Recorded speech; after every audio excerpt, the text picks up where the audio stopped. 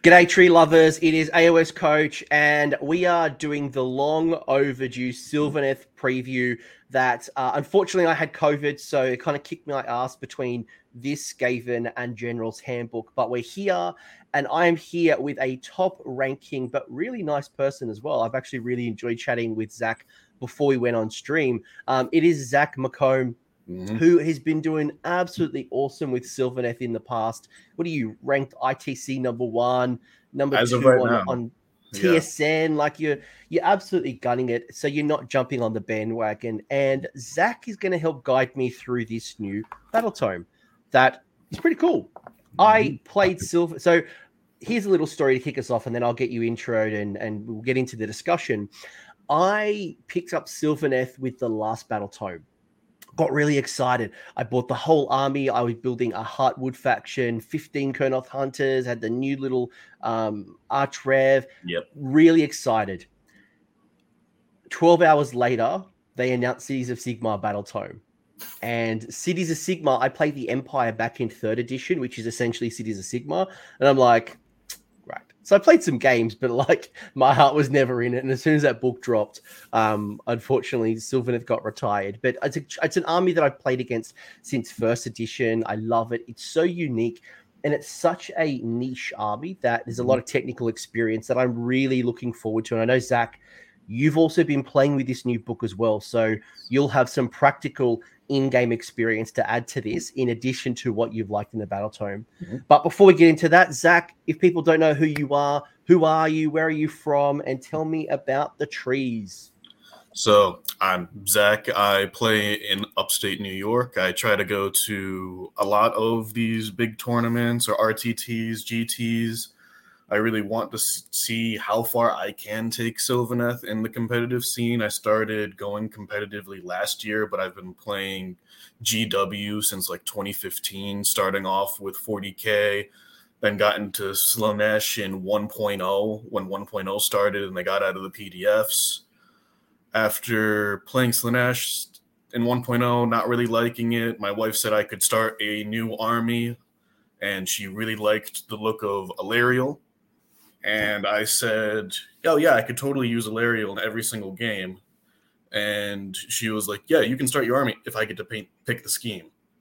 So my Sylvaneth are pink and white. Maybe you guys have seen me in upstate New York. I mean, in Northeast tournaments. I was at ACO this year as well. I'm going to be trying to go to another 5-7 GTs before the season runs out is the goal. So maybe you'll see me around. Definitely Come to LVO. Come to LVO. Say hello to me in person. Oh, I already got the ticket for LVO. I'll be there. Boom. See you there. Bring your Sylvaneth. I want to see Alarielle. Alarielle's a model that whether I play Sylvaneth or not, it's a model that I aspire to buy. And like, it just looks like such a gorgeous piece and such a fun model to play and paint as well. So I think, and who knows, maybe that'll get me back into Sylvaneth because I had... So good. If you're listening to the podcast, come onto the YouTube channel. Come have a look at least at Zach's Alarielle. Just ignore the spear. It snapped off. Just ignore that. She's holding a stick, a glorified stick. And at least she's magnetized, so that's nice. Yeah, you were smart. You're smart. I think transporting that stuff can be tough. And one thing that I think is really cool, Zach, is I remember when I was building up my Sylvaneth and I had this idea and I'm like, how do I want to paint these? And I'm like, I want them as summer. I want them as like autumn, summer, right? And I wanted to tap into the old Wood Elf lore of like Orion and how Orion and Kurnoth would influence the Kurnoth Hunters. And, being in summer, that's very aggressive type of build that I thought that would work really well with my Kurnoth Hunters. And now there's a whole bunch of rules that help me with that as well. There's the Seasons of War. So we'll crack on and actually get a look into this book and kind of get your thoughts. But I'm genuinely excited. I'm not like some kind of promoter trying to tell you to buy Sylvaneth. I actually really like this. It's a really cool book. What are your thoughts on the new book? I think it has definitely been an improvement from the 2.0 book. Going from 1.0 to 2.0 was a downgrade. At least 3.0, they made them better, which is hopeful. And we'll definitely be getting into the details of why I at least think they're a little bit better. And hello, Marcella. Thank you for beating me yesterday. Zach had played 3 games, and the last game was against Little Marathi. So Yeah, I good to was in see you. first place round 1 and 2, and she put me down to fourth. So So tell me about the transition, right? So like forget the first book. The first book was busted and people would oh take yeah. like 3 command points to go like they'd run like it was bizarre, like what the old one does. I'll never forget my mate Liam used to love running 30 dryads. And Hmm. back in the day, as long as you had one dryad next to a wildwood, the whole unit would get -1 to hit. And there Yes. was just some stupid ass rules. But tell me about between book 2 to book 3, what have you noticed? What do you like? What's missing? Like, what's your general high level overview of transitioning from the mid book, the second book, Mhm. 2019 book, to 2022? What I noticed is the walk the hidden paths. You was 6 inches, is now at 9 inches. They added strike and fade as an ability that I think is definitely should be played into as much as possible every single round. It is absolutely great. Places of power changed, definitely for the better. One massive change is you can no longer start Sylvaneth off the board and have them come in by trees, which is unfortunate, but I would definitely willingly lose that for what we gained in the 3.0 book. Did the playstyle change at all? Like, if you used to be a shooty army or a combatty army, is it still the same type of army, or has because like we saw Nurgle fundamentally changed from like a really super fast army to one that is way more durable and wardy and healy up? Has Sylvaneth changed at all in that kind of manner? I would say they have. In 2.0, what the best thing they could do was save stacking. I could have Kurnoth Hunters at like a +5, +6 to save, which is just ridiculous. They changed that, and now it's more guerrilla tactics. You have to think about if you're being like a jungle fighter and striking and fading. But it basically sells itself as an ability if it's worded perfectly. We'll bring up the rules very soon. We're doing the quick intro, but I'll bring up the rules and we'll talk. Yes. If you haven't picked up the tome yet, or if you're someone who's Sylvaneth curious and you haven't actually looked into it, we'll actually go through the rules soon. But you're right. Like I think when I think of what Sylvaneth used to do back in the day, I never really felt Sylvaneth was like they just felt like a bunch of gardeners. Like in Australia, we had a show called Bert's Backyard and used to just like plant trees, and like you'd put some wizards in trees and you Hmm. could do things to me and I couldn't do things to you, and you drop a bunch of Kurnoth hunters and be annoying, and you put your roots in the ground and Yep. Durthu would hit me or whiff. Yep. um the end. And like and then you got the war song bomb with the the war Uh, song kind of became really powerful, and like this like strike and fade away. Nothing says Sylvaneth more than that rule. oh yeah. Cool. All right. um if I hadn't picked up to Sylvaneth, what's their strengths? Tell me about what are they good at? Their strengths, I would say, is their movement. You can teleport a slow unit, and you can use your fast movement units like Alariel, like your Lancers, like your Seekers to hit and ideally strike in such ways that you mitigate them hitting you back as much as possible.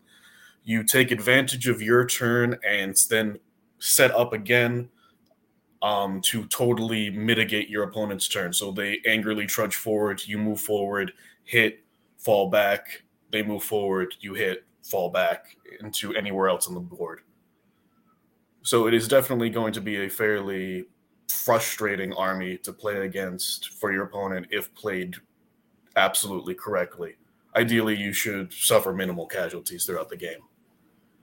You're very much a scalpel army. You're not Iron Jaws. You're not running forward. You're not going to bash your opponent in turn one. You're very much finding weak points, Mm-hmm. striking, using the woods to manipulate and bounce around the table, and Yes. using. You're very much a movement type of, and it's not just moving forward. I mean, yes, you've got some fast models, but you've Yes. got things like Gossamed archers that can retreat. After they've unleashed hell. You've Mm-hmm. got strike and fade away to allow you to strike in the combat phase and then move away. You've got so much movement shenanigans that you can really pull your opponent really away if you play it effectively. But if you don't play it effectively, you'll get punished. Oh, So yeah. No, you'll get totally erased if something is allowed to get into you and punch you.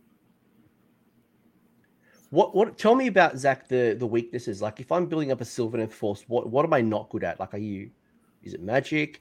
Are you good at, like, what are you not good at? You can definitely build into being good at magic. You can even be build into being half decent at shooting. You're not going to be as good as KO at shooting and have your entire list wrap around it.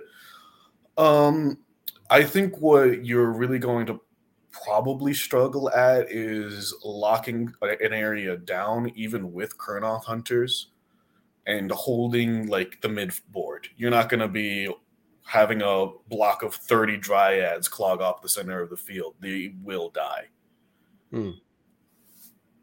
Cool. Is there any units that you think have really gotten a glow up since the old book to the new book? For glow ups, I would say, what would really have gotten better? Kurnoth hunters, I do think, have improved. They're no longer limited by their deploying roots and their 1-inch pile-in. They're now a 3-up save base, which is definitely respectable, which I do think is something that can be used well. Their scythes are now Rend 3, which is almost laughably good when you add more Rend to them through other means the army has access to.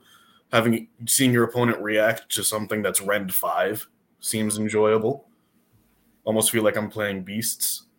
I might not use all that defense on that attack. Yeah.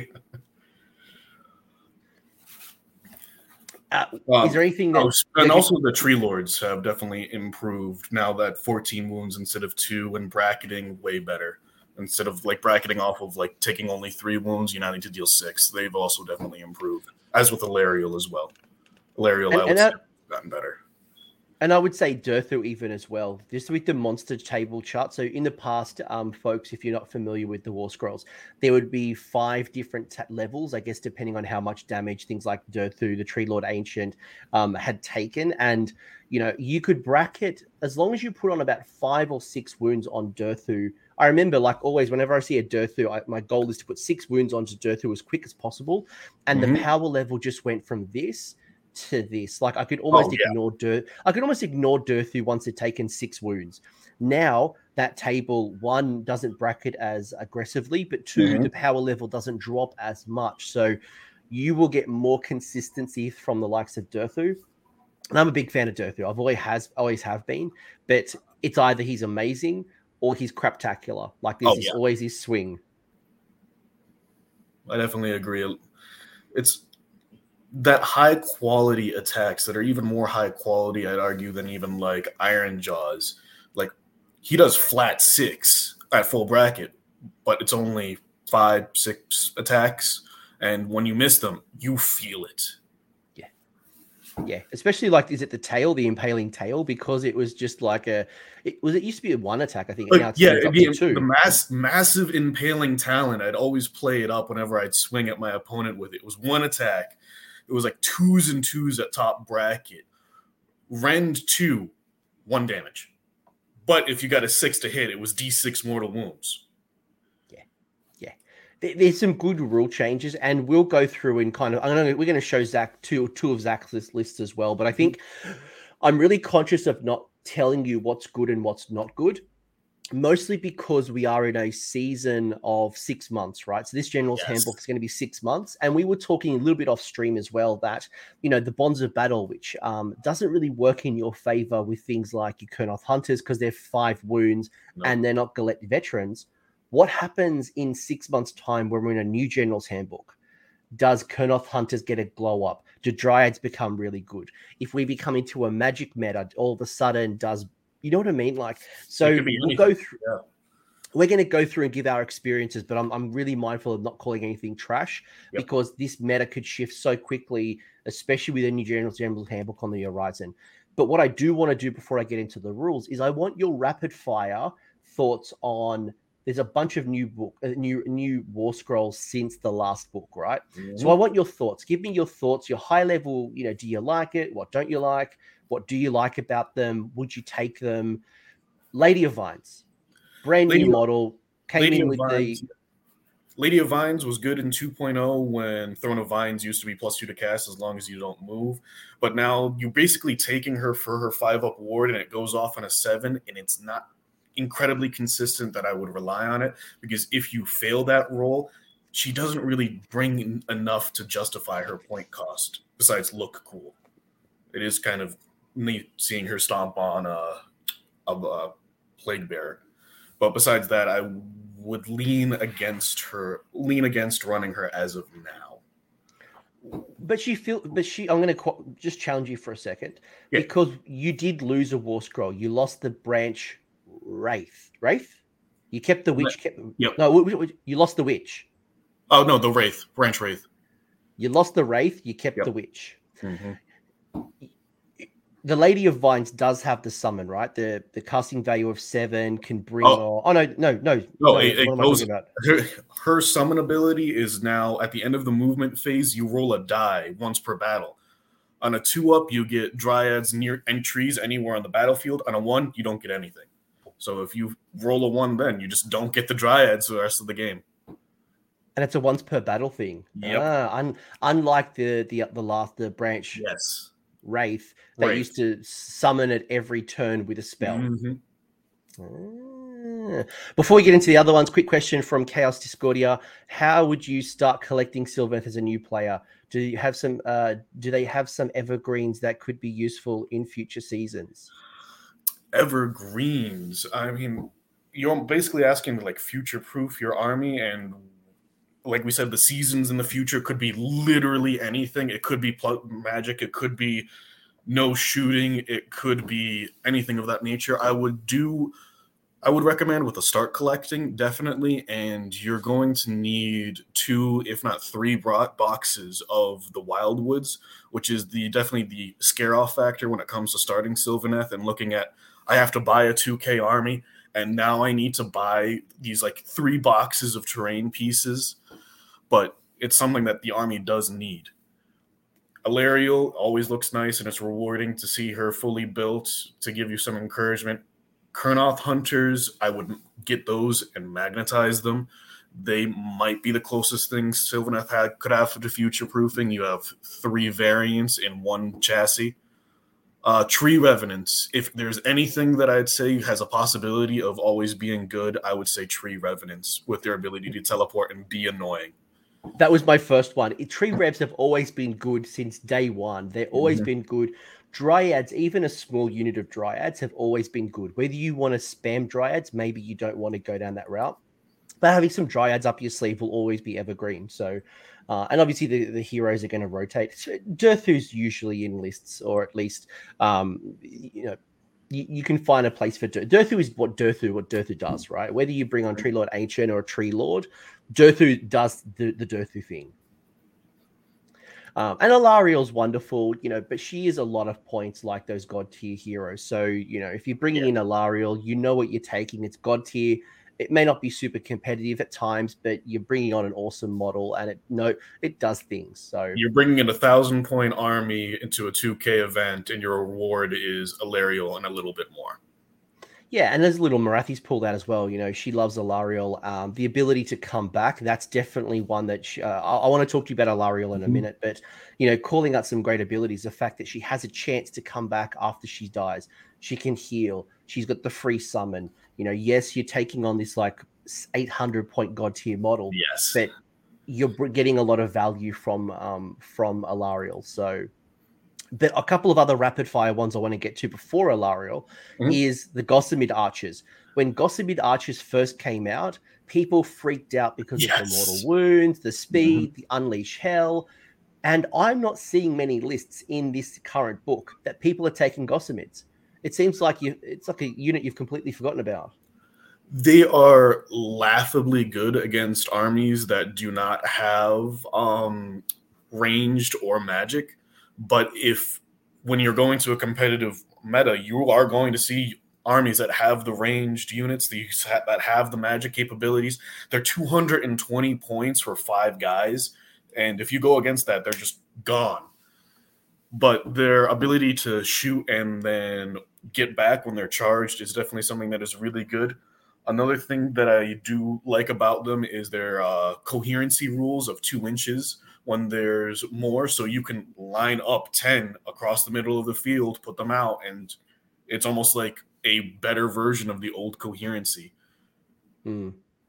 I just find they're expensive. They're expensive what you're getting. Like they're fragile. And if you're going to take them, you've got to be really tactical with them because they are frail.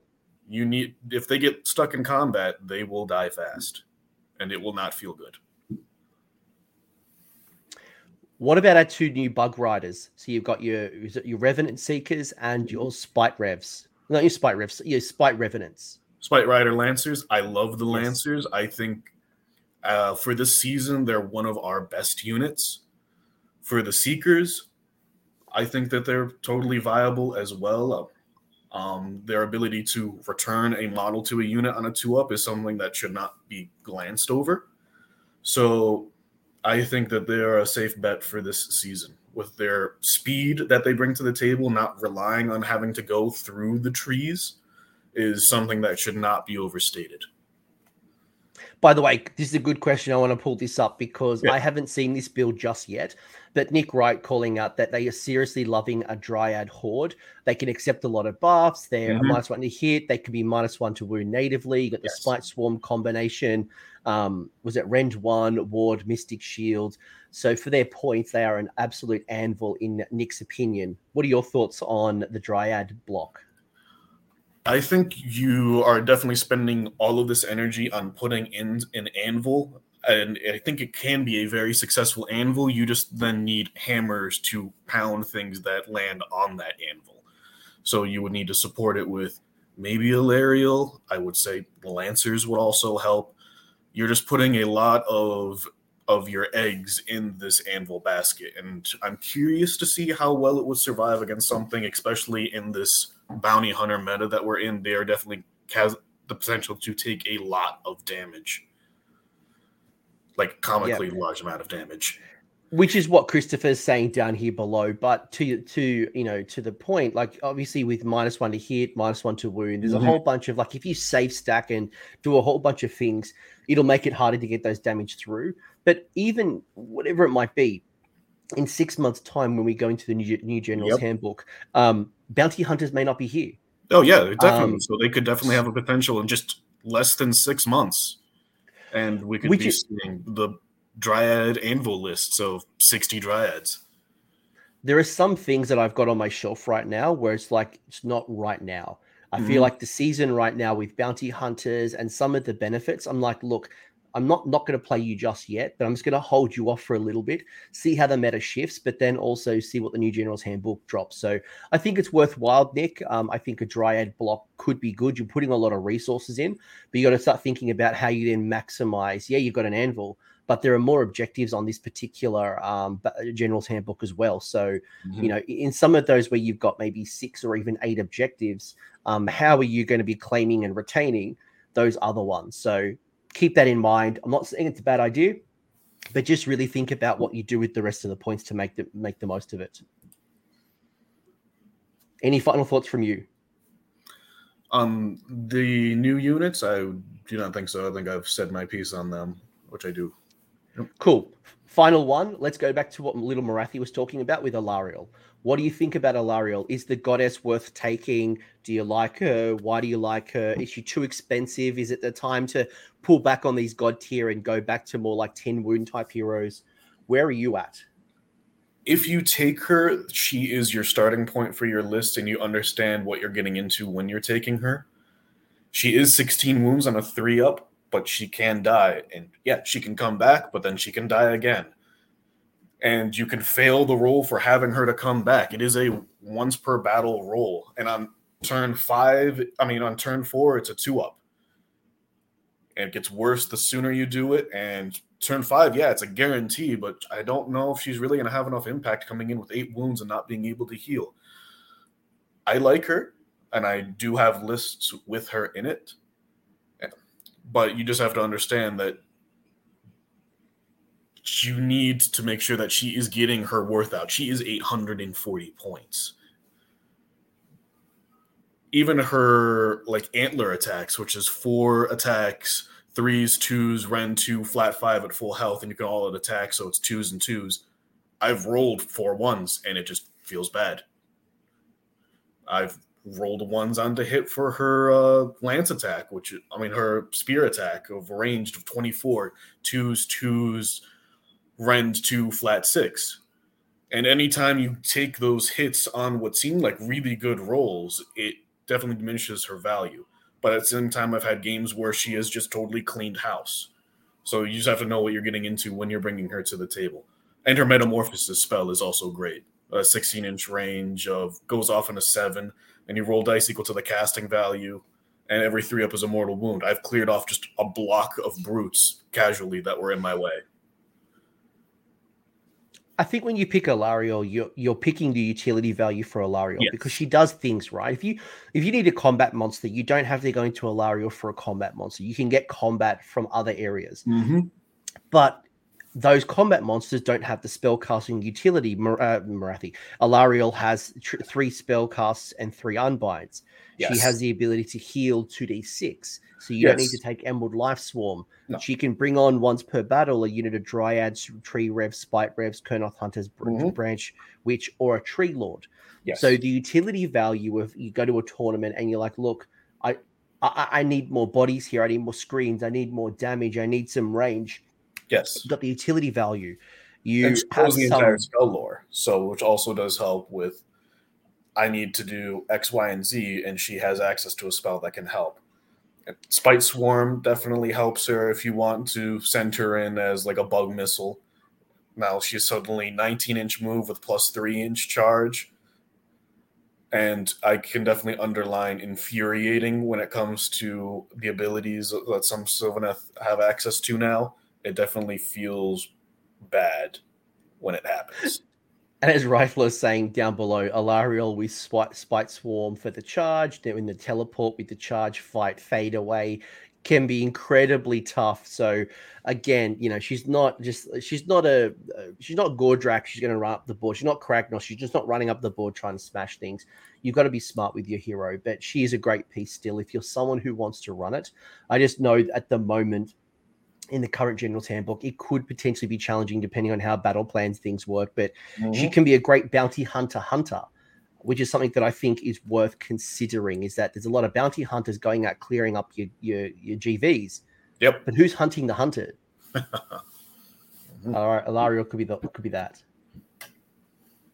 All right, I'm going to get into the rules. I want to get your thoughts on the rules, the allegiances, because I think you're going to have a lot of great wisdom here. I'm not going to read out word for word everything, but I do want to hear your thoughts around what do you like?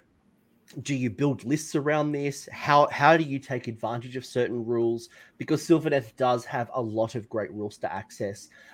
So you've got your groves. We'll go through the groves on the next slide. The next slide, I've actually got the groves, but you've got 7 different options for your groves. So you pick your Sylvaneth allegiance. Then from there, you can pick one of the sub-factions, and each of those sub-factions gives you additional bonuses and kind of incentivize you to build lists in a certain way. Do you have any favorites, Zach? We won't go into it just yet, but do you have a favorite just yet? Favorite grove? Yeah. I'm really liking Gnarlroot and Heartwood. Are those two that I'm drawing right now? Which is interesting because I'm seeing a lot of Harvest Boon right now, but we'll go into the rules soon just to wet the whistle. But you are seeing a lot of Harvest Boon as well. So the rules, you got places of power. So after territories are determined, before faction terrain is set up, you can pick 3 terrain features on the battlefield wholly outside enemy territory. Those terrain features are considered overgrown terrain features. At the start of your hero phase, you can heal 1 wound allocated to each friendly Sylvaneth unit that's wholly within 9 inches of those overgrown terrain features, or a friendly awakened wildwood. Do you like it? Do you build around it? How do you use it? I love it. You almost build around it by default with how Sylvaneth works. And what you need to take account for is you almost think about them as a miniature awakened wildwood. You can almost use them as like strike points where you're going to strike and fade from, which one we'll talk about when we get from the woodland depths. So before faction terrain goes down, you pick 3 terrain pieces that will be overgrown. Overgrown does not block line of sight as of right now. Overgrown used to block line of sight in like the old 2.0 stuff, not anymore as far as we know.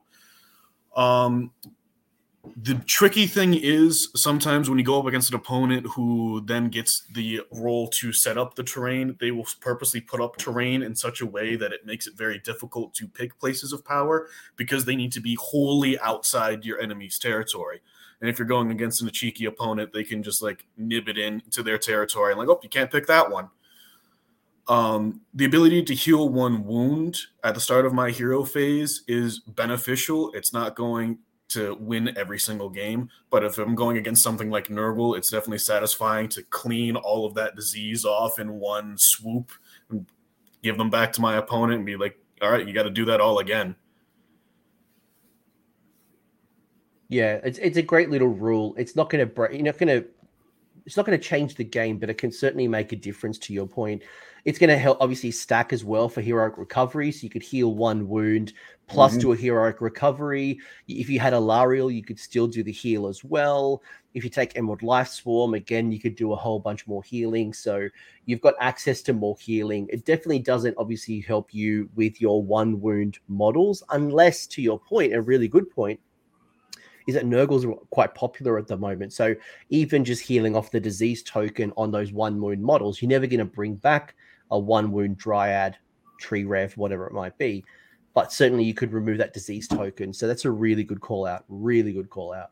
Yes, because there's I've heard the rumblings in the Nurgle community. They might start taking their grand strat where they have to have a disease point on everything, and that just counters that. It's that is a really good grand strategy, and if you can then deny them by just healing up and taking off those and then retreating and kind of hiding off one of those troops because they don't have a lot of long range threat, nice way to counter your Nurgle opponents. But this is not the Nurgle show. Let's keep talking Sylvaneth. You've got 2 other rules when it comes to From the Woodland Depths. There are more rules, but this is the ones just on the screen. The first one is Walk the Hidden Path. So once per turn at the end of the movement phase, you can pick 1 friendly Sylvaneth unit that is wholly within 9 inches of an overgrown terrain feature or wildwood.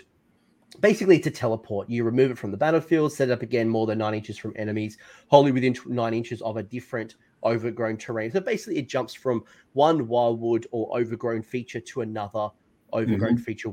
And obviously, you can go from overgrown to wildwood. It doesn't have to be wildwood to wildwood, overgrown to overgrown. Like, you just jump wherever. Do you like it? How do you use it? What's your considerations? I like it because in 2.0, it used to be instead of doing a normal move, now it's at the end of the movement phase.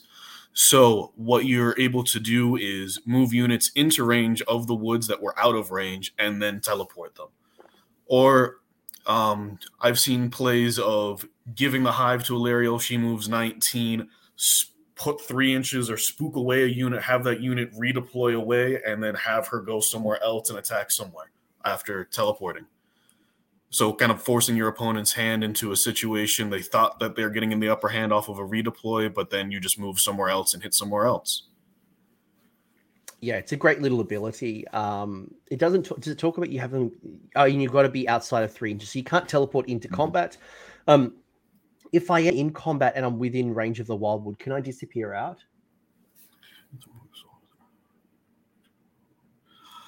As far as the wording is saying, yes. It's at the end of the movement phase. It's not instead of a normal move.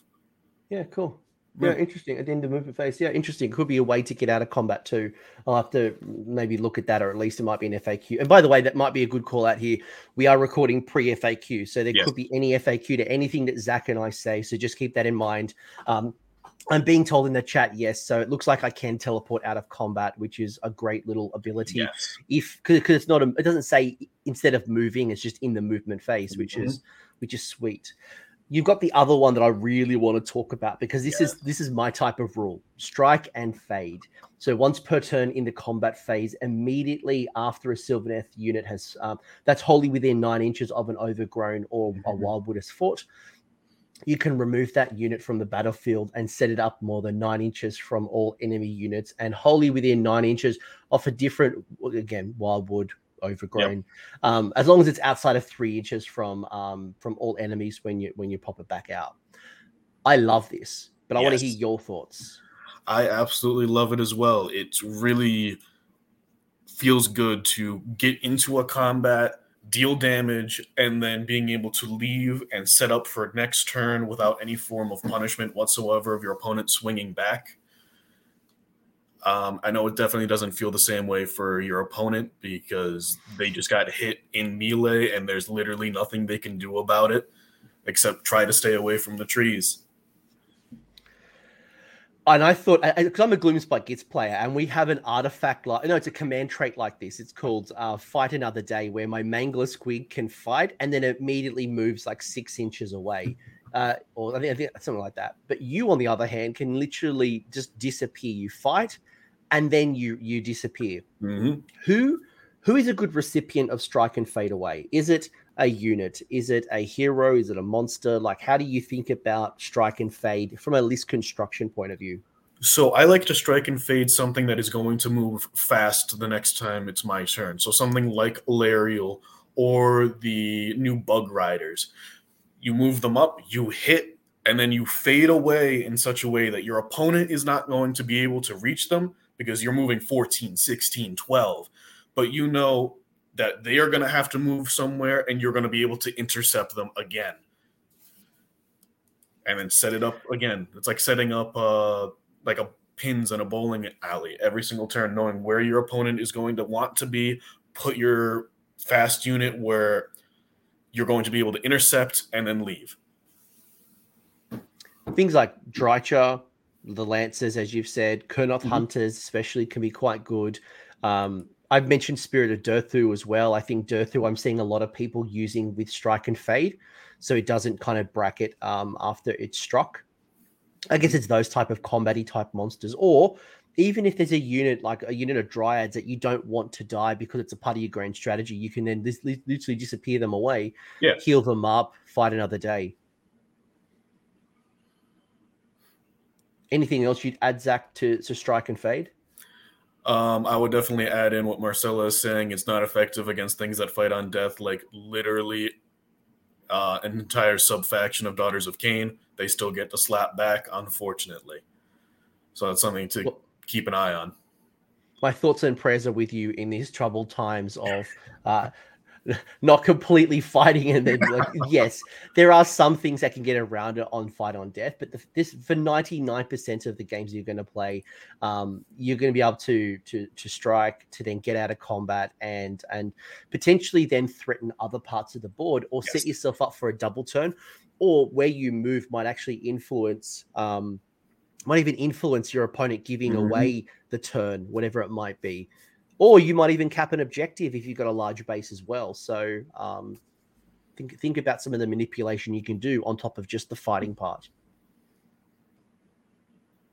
Cool. I feel like I've got everything out of you at this particular point. You got a couple of other things. You got the Verdant Blessing. Verdant Blessing seems to be very similar to the last edition. It's like every wizard that is Sylvaneth. So it's not. Just a clarification here. I saw this in the last book. I spoke to Games Workshop about this, and I want to re-clarify this. If I ally in a Sylvaneth wizard into a different faction, let's say it's Living City, it doesn't take Verdant Blessing with me because it's a part of the allegiance. So just keep that one in mind. It doesn't come with it is within Sylvaneth Allegiance. Yes. Verdant Blessing has a casting of 6, range of 18, and you get to summon an Awakened Wildwood that's wholly within range and visible to the caster and more than 3 inches from enemy endless. So models, endless spells, invocation, terrain features, and objectives. So, I mean, you don't have to pick it, right? So just good spell to have. And I think to your point, you said, you probably should have at least 2 to 3 sets of Wildwoods, one for your instant deployment and then a couple up your sleeve. Yep. And this is a spell you should probably be casting almost every turn and setting it up somewhere. It could still pop up. I've willy-nilly'd a forest out somewhere on the battlefield, and then by turn 5, it became crucial and would get me my grand strat. And it's like, oh, okay. Good thing I did that. And it's definitely a spell that your opponent is going to be trying to counter. So if you need to get it off, make sure that you're doing your best to have it go. The range has since decreased since 2.0. In a 2.0 book, it was 24. Now it's 18. And for Sylvaneth players, I think 3-inch tools are a must because it needs to be 3 inches from the models, the terrain, the objectives, and it's almost like an art form putting the wildwoods together. Because when you get a box of wildwoods, it's 3 crescents, but the 3 crescents are in different shapes. So when you have to figure out what is the biggest possible tree I could put in the space that I want it to be. Maybe it's only one little dinky one, or maybe it's 3 of the largest size crescents, and now suddenly a good chunk of the board is woods. Was there anything? I was just re-looking at the war scroll for the Wildwoods. Did anything change? I feel like some things did some things change. I know that with Overgrown Wilderness, the line of sight isn't blocked for keyword Sylvaneth units now, which is something that kind of seems a pendulum swing, right? You blocked your own line of sight, then it didn't, then it did, then it didn't. We're now back to Wildwoods do not block Sylvaneth keyword line of sight. So specifically Awakened Wildwoods do not block Sylvaneth line of sight. Wildwoods still do. So if a board starts off with Wildwoods, those block line of sight. Awakened Wildwoods do not. And yes, but yeah, be mindful. Yes, absolutely. You know, your opponent can clog up the board. They can do things. Yeah. Do you want to explain this comment a little further for me, Zach? So if your opponent manages to get within 3 inches of an overgrown terrain, it is shut down. You cannot teleport back into it. Think about it as like a forward operating base getting overrun. You can't use it. So if you're planning on striking and fading, make sure your opponent doesn't like sneakily use a redeploy to get within 3 inches of a woods, or make sure you have a woods to fall back to. Thank you. And people are telling us we got to have a drink every time we say Wildwoods. And unfortunately, it's one of those things that, like Games Workshop, when they say in addition, like everything is in addition, your allegiance is so tied up into the Wildwoods, and you're going to hear a lot about them. So the importance of using them, having them up your sleeve, and thinking about your placement is just critical, right? Unfortunately, it's a relationship that's just tied up with Sylvaneth so much as well. So anyway, Verdant Blessing, you summoned woods, great. Yep. Have a couple up your sleeve, and yes, to your point, having different sizes of them, because all 3 of them have different sizes, allows you to manipulate and find spaces around the board, whether you need small, whether you need big. It's like an art form. I always tell my opponent as I'm like frantically trying to get the woods to work just right, be 3 inches away from everything. One of the new rules that I really want to talk to you about, because this is brand new to this book, and that is this Seasons of War. So shout out to Jordan for manipulating Games Workshop somehow, or getting ahead of the meta. But you've got the Seasons of War. So after you pick a Sylvaneth army, so when you go to a tournament, you have to pick this in advance of your tournament submission. You don't get to change this every game. You get to pick one of the following, I guess, seasons. So this really represents how, you know, Alarielle has got summer, winter, autumn, spring. The Sylvaneth in general, it has nothing to do with Alarielle, it's just Sylvaneth. So you've got the burgeoning, the reaping, the dwindling, and the everdusk. And all 4 of them have different rules, and all 4 of them, I'm going to bring something different to the table. I'll read them out quickly, and then Zach, I want you to wrap up and kind of tell me what you like, what you don't like, some consideration. So the burgeoning are friendly Sylvaneth units that did not charge in the same turn and are wholly within 9 inches of an overgrown terrain or Awakened Wildwood, is going to get a 6-up ward. The reaping is going to add 3 to the range when you pick a friendly Sylvaneth unit within the places of power, and the Woodland Depths battle trait. I just woke up, folks. Give me credit. The dwindling in the hero phase, you can reroll 1 casting roll, 1 unbinding roll, and 1 dispelling roll, as long as that wizard is a Sylvaneth wizard that is wholly within 9 inches of an overgrown terrain or Awakened Wildwood. And then the Everdusk is subtract 3 from the range that's within for your places of power or from the Woodland Depths. So it's actually a subtraction there. Yep. But in return, you get the unmodified hit rolls for attacks made by melee weapons for Sylvaneth units wholly within 6 inches of an overgrown terrain or a friendly Awakened Wildwood. If it's a 6, it basically does exploding attack, so you get Yeah. 2 hits instead of 1. So a lot of flavor. What are your thoughts? Do you like all 4 of them? Do you think some of them are better than others, at least in this particular season? Do these even influence the way you build your list? I think they definitely do play into how you build your lists. You're not taking the dwindling if you have 1 or 0 casters. My favorite seasons, I would definitely really much enjoy. I do like the dwindling. The option to reroll is definitely very helpful. If you need a spell to go off, you can casually reroll it. If you roll double ones, you can reroll it. The reaping does not seem like a lot at first glance, but it definitely should not be slept on. 3 inches doesn't seem like a lot, but it definitely puts in work when it goes from 9 to 12. It can make the strike and fading and the teleporting go from something that could possibly be played around to an inevitability. 12 inches is absolutely massive in this smaller table size. The burgeoning, I want to like it, but I don't really like having to rely on a 6-up ward, and that also is if I do not charge. So it's almost like playing into I am going to be attacked in my woods, or I'm going to be able to hold back the tide in my woods for multiple turns, which is going to be fairly tricky. Everdusk is also one that I really would like to enjoy. Subtracting 3 inches from the range of the woods hurts.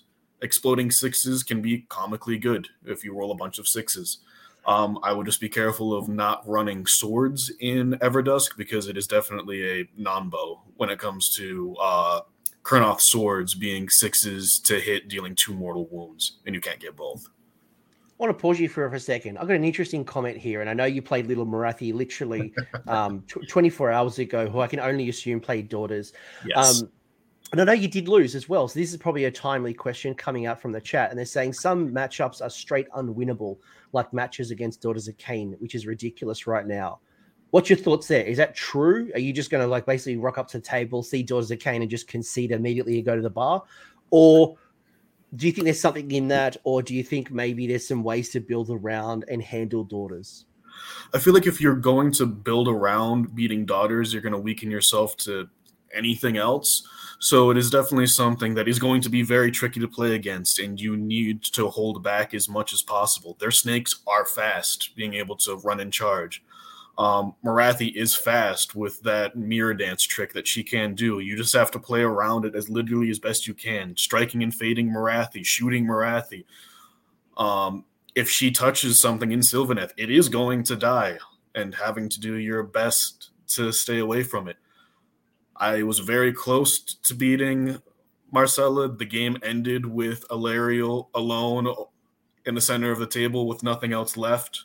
So it is possible, but it is going to be very tough. I'm not saying that, no, I don't know what you're talking about. Daughters is easy.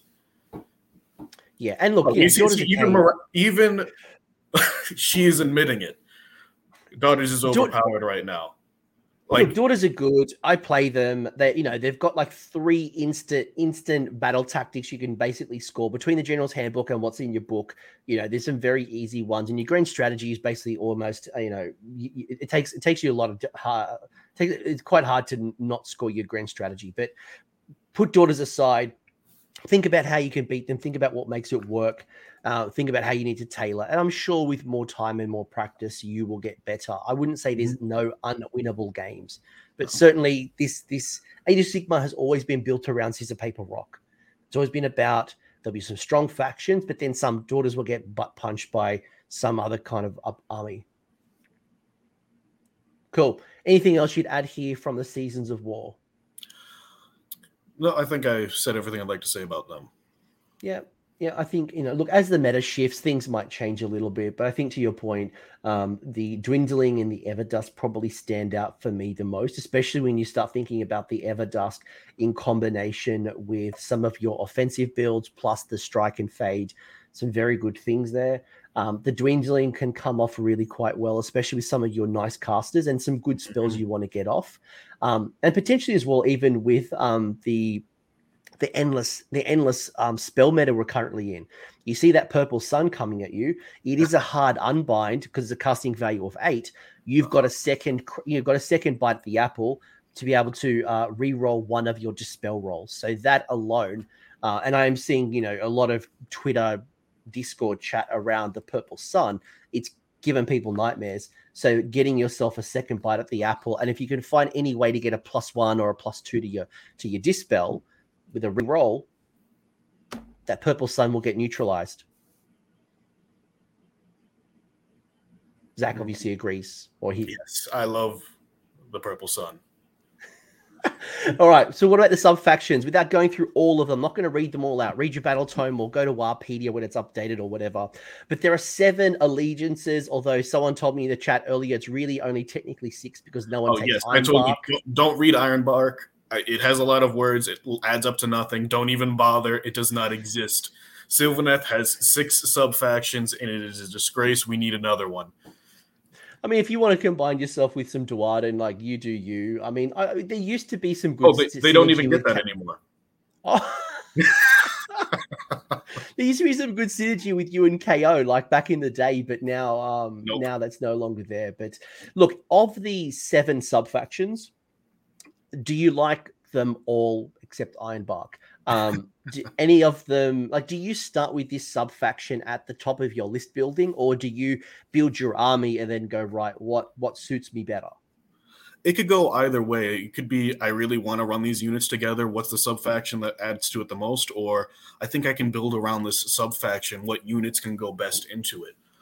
For the ones that I really like, Gnarlroot is surprisingly good. It's once per turn you can triple cast, so that can go into either an unbinding or stopping an important enemy spell, or going into a very important spell that you're trying to cast, like the Purple Sun.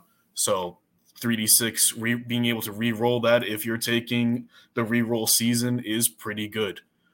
So you're 3d6 and re-roll. That's or you could have just 2 powerful casts. I know the Warsong Bomb using like Umbral Spell Portal and just getting those mortal wounds. That's quite a popular build with Gnarlroot. Yes. Harvest Boon is, I want to like it, same with a lot of things that I want to like in this book, but it's trying to do what Nurgle does with their drones, and I don't think it's as good. Heartwood is amazing as well. Like Gnarlroot and Heartwood are the 2s that I love the most. I mean, you're basically just giving yourself all-out attack on 3 units, and if you pick a tiny leader, you can then all-out attack and ignore Lookout Sir if you're doing like a shooting build with 6 bows. Dreadwood definitely suffers a lot from like a Grinning Blades issue, where it would be 5 times as good if you could do it every single turn. And also you're relying on Spite Revenants that are not the most survivable things in the world, because even at 2 wounds each with a 5-up save, if you're running a block of 15, it's over 300 points, and it's probably going to be targeted and die very quickly. Yeah, I'm not sure. Like when I looked at Spite Revs, and like it's always been tough. And back in the day when you used to have, was it Outcast Battalion, where you'd take like three battle line units of Spite Revs. You'd fulfill that battle line requirement, and then you get your extra CP. But that game is no longer. We're not playing in that game anymore. Like when I think about Dreadwood, it sounds good, but do I want to be building around Spite Revs? And yeah, they've got a lot of attacks. It's like 3 attacks each. 6 is a mortal wound. So from a volume point of view, yeah, 5 can slap.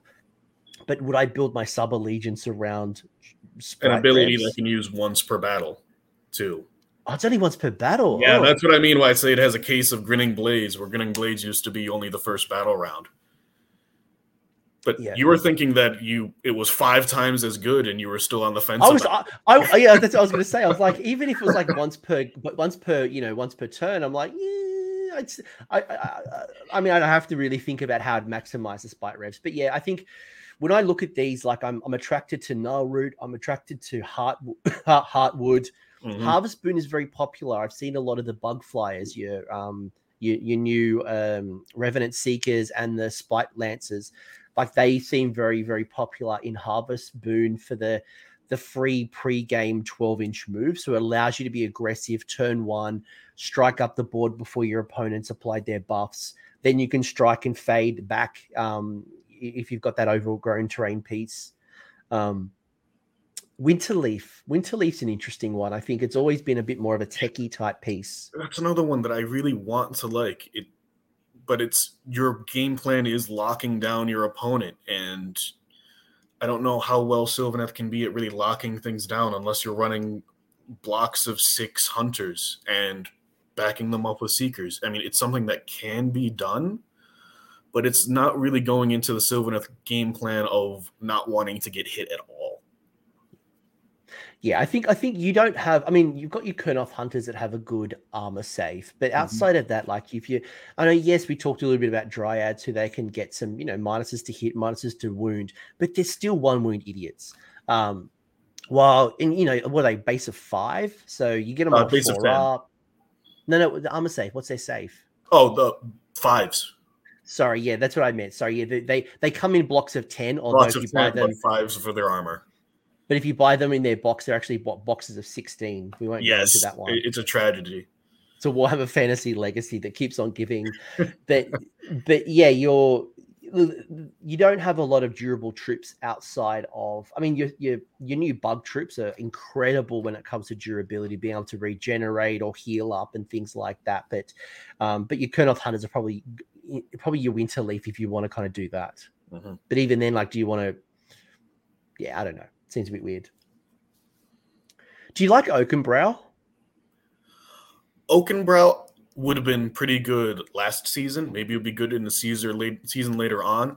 The main thing that I think is going to be good about Oakenbrow is the bracketing and making sure that your Spirit of Dirthu's stay topped off. And the Tree Lord's abilities of negating pile-ins could be pretty good if people are running like hordes of 60 clan rats or zombies, being able to toe in and only take minimal punishment back if you stop their pile-ins entirely. But besides that, I think the other sub-factions just take them out just a bit more. Got an interesting question I want to bring up from Sean Allen just before we move on. Mm-hmm. Do you think an all-bug army, so we're talking about the Revenant Seekers and the Spite Lancers, do you think that an all-bug army would be solid? Because we have seen in the past dragon builds, like it was just all the dragons from Stormcast. Yep. We are seeing in Nurgle all the Pusgoyle or the Black King big flies. Do you think the same is true for Sylvaneth? Do you think a full army of bugs would work? So the bugs are 4-up armor, 5 wounds each, so it's 15 wounds on a 4-up. And if you're bringing in all bugs, you're going to have multiple bugs in combat. So you have to hope that when your opponent does swing back into you on the turn that you charge in, because not all the bugs are going to be able to bug out, you have to hope that they survive. You have to have the command points ready for a inspiring presence. Their leadership, I think, 7. So you have to be careful on that. Yeah, they're bravery 7. They can bring guys. You have to be able to bring guys back. They rally on a 5, but if you have them locked into combat, they're not rallying.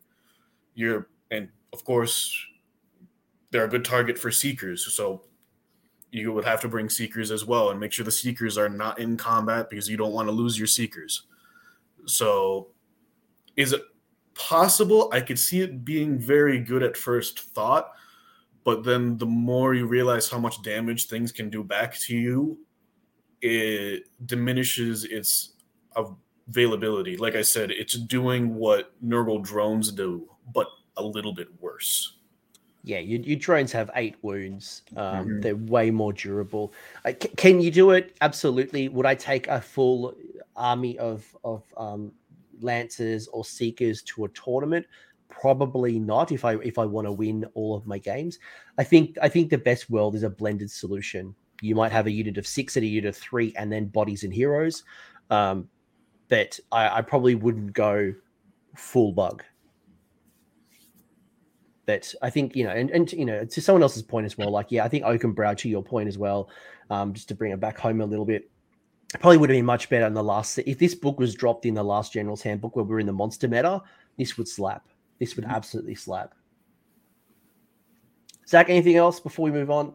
Nope, I think I'm good for sub-factions. Sweet.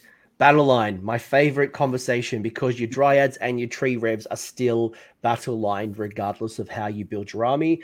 You have the much more simpler version of this compared to Skaven that came out at the same time. So if you are Dreadwood, you get Spite Revs as battle line. If you are Harvest Boon, those Lancers and those Seekers are battle line. And then if you're Heartwood, it's your Great Bows, your Great Swords, and your Scythe versions of Kurnoth. So all 3 Kurnoth Hunters become battle line. Do you like this? Do you pick your sub faction based on your battle line options? Do anything are worth considering as battle line? Your Kurnoth Hunters are not Galetian veterans, right? So. Nope. You don't get bonus. I mean, you're not going to get bonuses on the objective. You're not going to get any bonuses from expert conquerors or bonds of battle.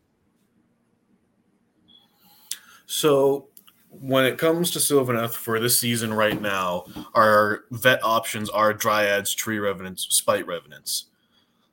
When in doubt, 3 units of Tree Revenants is totally acceptable when you understand that they are going to be fairly fragile. You want to teleport them around in ways that they are not going to be able to get charged, or you have to accept that they are going to be used as screens to stop that Maw Crusher from coming into your face turn 1 and effectively ending the game. I just want to make an apology to the Oakenbrow people because trees are also battle lines. Apologies, folks. Yes, Tree Lords are battle line in Oakenbrow. Apologies, that's an oversight. But yes, they are also. Tree Lords that are singles, so you can't reinforce them, are battle line in Oakenbrow. Apologies there. Which I definitely want to call out. You can, if you do Oakenbrow, you can then throw Tree Lords into Bounty Hunters, which is a play that could be seen and be kind of interesting. For the other battle line unlocks, I think they're totally good. I think if you're running a Heartwood, I think 6 bows actually do have some play and can see some success. With the free 3+1s to hit, they can take out key units that start on the battlefield. And Harvest Boon, I would definitely hope that Lancers and Seekers would be battle line, because that's what the play is. You're moving them up 12 and doing things, so you want as many as possible. Would you double reinforce a unit? Would you go to a unit of 9 in a Harvest Boon army, or do you think it's a bit overkill? I think it is probably a bit overkill, because it's just going to be a big target on that unit's back, and your opponent's going to just dump as much damage as possible into it. I'd be absolutely terrified of a Morathi getting into a unit of 9 Spite Lancers, because she could easily kill 6 of them. Yeah, it doesn't give you a lot of flexibility. You see this with Nurgle and Dragon builds where you rarely see them double reinforced. They would have the same amount of models, but you'd have versatility where you have like a block of 4 flies and then 2 and 2. So you still have 8 in total, but you're just not putting them all into. And yes, the incentive is there because you get your buffs go further. But it does kind of anchor that one point you got a really strong piece, but then other areas your buffs go further, but then your opponent's damage also goes further as well. Yeah, I think the chat generally agrees with us. Double reinforcing your Lancers is probably not the best approach, but being able to tap into smaller units, having a bit more flexibility, I think is a good. Yeah, I don't think you would ever want to reinforce your Seekers, but I think 6 can be definitely a sweet spot for the Lancers, because their lances and their bugs are 2-inch reach, so they can attack in 2 ranks. I think what you mentioned as well, with just to go back to Oakenbrow, because I haven't got it on the screen. You've made a really good point, and you're seeing this in Fire Slayers at the moment, where Lofnir, which can make Suns on Magma Droth's battle line, so a hero can become battle line. You're seeing a lot more Lofnir armies taking the Suns on Magma Droth, because then that allows them to take bounty hunters and becomes really powerful, because then all of their attacks in melee will do +1 damage against those Galetian veteran units. So you can replicate the same kind of build, obviously very different, but within a unit of 2, you have at least 2 for that battalion. So something that might be worth considering. But at least from the games that I'm playing, I don't know your experience, Zach, but I'm not finding a lot of armies building around GVs. They're not going in and trying to maximize their GVs. In fact, they're trying to avoid as many GVs. So do you want to bounty hunter it? I don't know. I would still bounty hunter it for now, because I feel like what's going to end up happening later on in the season are people going to be caught lacking. And when you go to a GT and they're going to have half be bounty hunters or maybe even less, and then the rest are going to be running 60 clan rats, 60 zombies that all count as 3 each. So I would keep that in your back pocket of the bounty hunters for now. Yeah. But like if you're going to run Oakenbrow for the bounty hunters, I don't think that's what I'm trying to say is I don't think it's enough for me to do it. But if it's something you're already going to do, absolutely go do it. And there's a battalion I'll show in a minute that also does reward you for that tree lordy type of build. So that's in addition to everything. Couple of command traits and some spells as well. What's your favorite command traits? There's 3 for all Sylvaneth heroes, 3 for Sylvaneth wizards. I'll let you answer first. So for Sylvaneth heroes only, Gnarled Warrior is pretty good, especially on like a Durthu. You're just having to make sure that you're always rolling a 3 up or else you're going to get punished. And Warsinger, I also think, has some promise. Being able to move faster is also good. Being able to get into your combat, hit your opponent, and leave, because if you do not get far enough and you fail your charge, you're caught out in the open and you will probably die. And for Sylvaneth Wizards, I would ignore Nurtured by Magic. It doesn't bring enough to the table. Spellsinger is definitely like A or S tier right now. It is terrifyingly good. It is a better spell portal, and I am firmly in the camp that I am going to be sending a Purple Sun through my woods anytime that I get. No one is safe.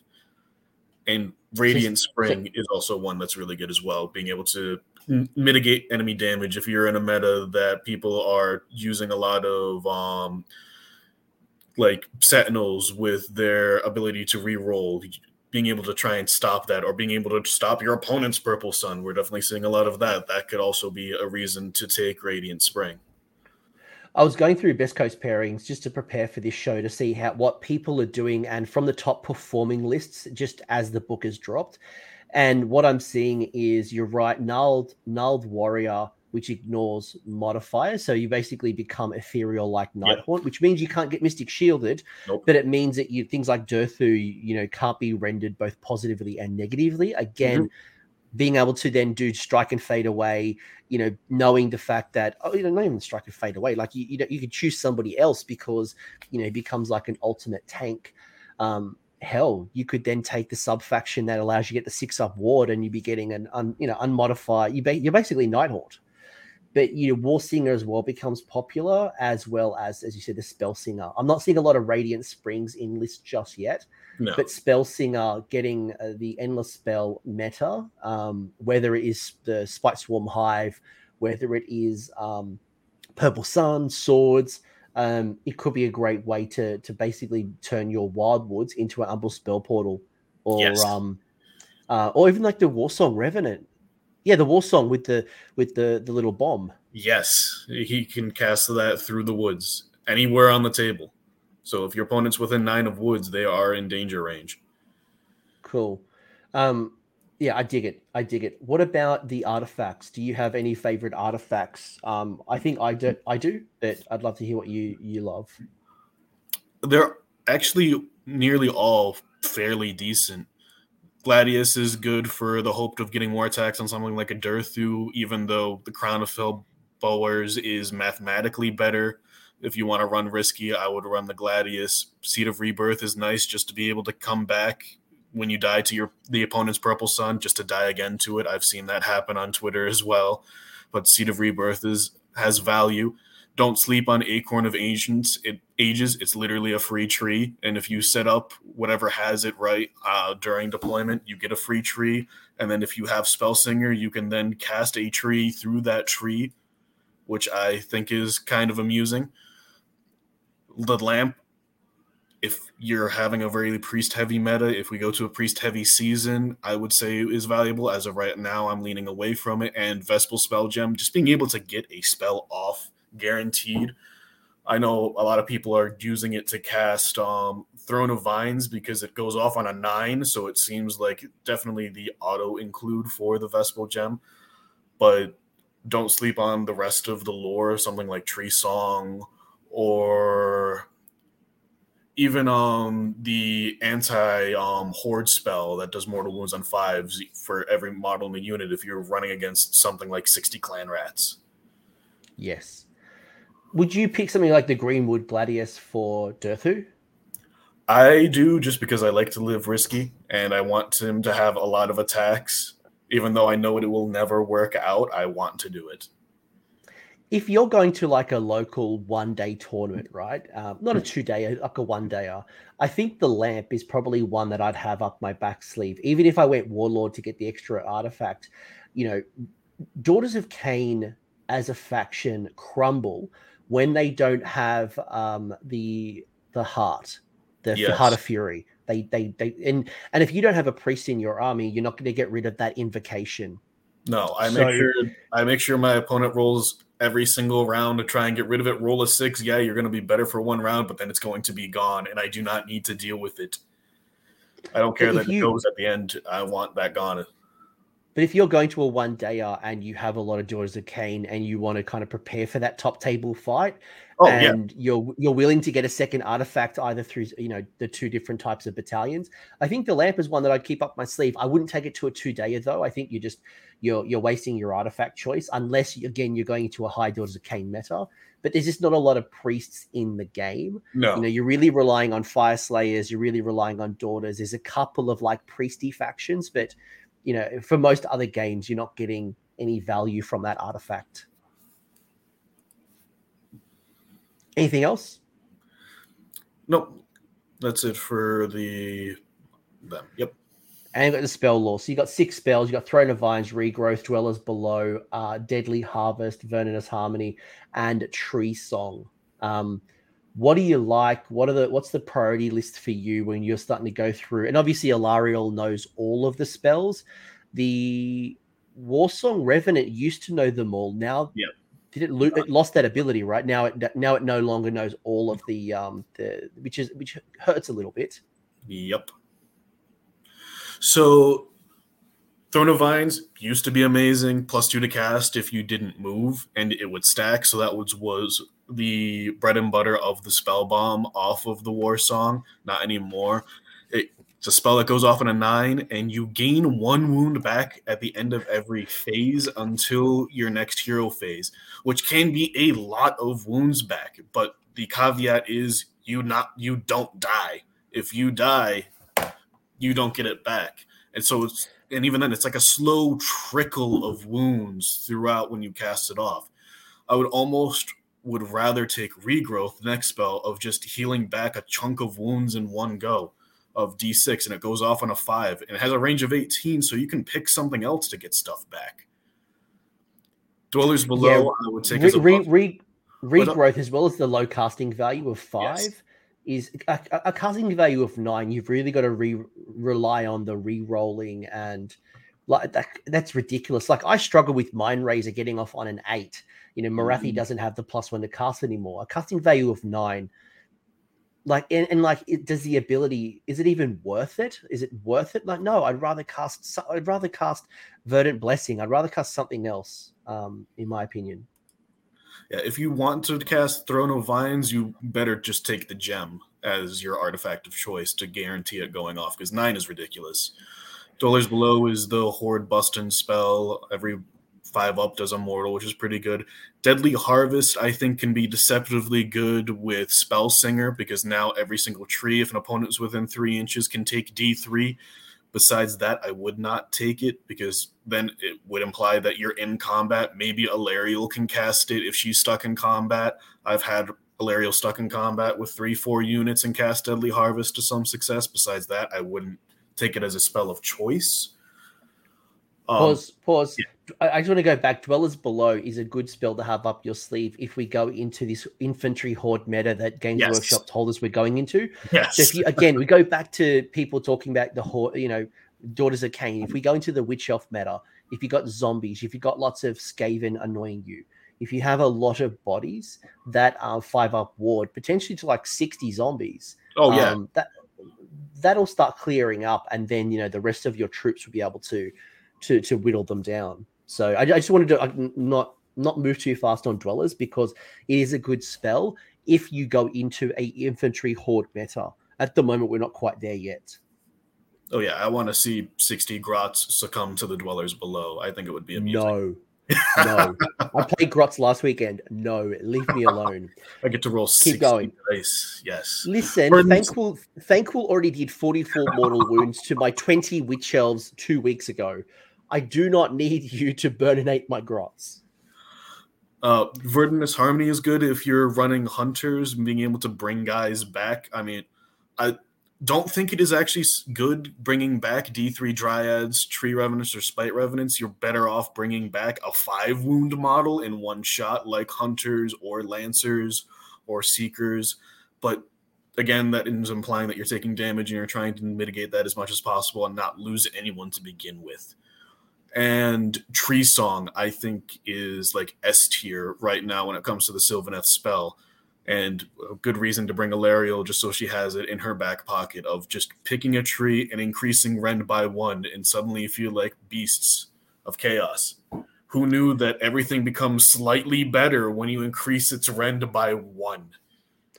So who are good recipients for the increased rend of 1? So Rifle Leader Below mentioned in Kurnoth with size becoming rend 4. Who else are good recipients for this rend buff? Lancers are very good because they have a lot of attacks base, like 7 attacks between their 2 profiles, and now they're rend 3, rend 2. Add Purple Sun into that, they're rend 4, rend 3, which is really amusing.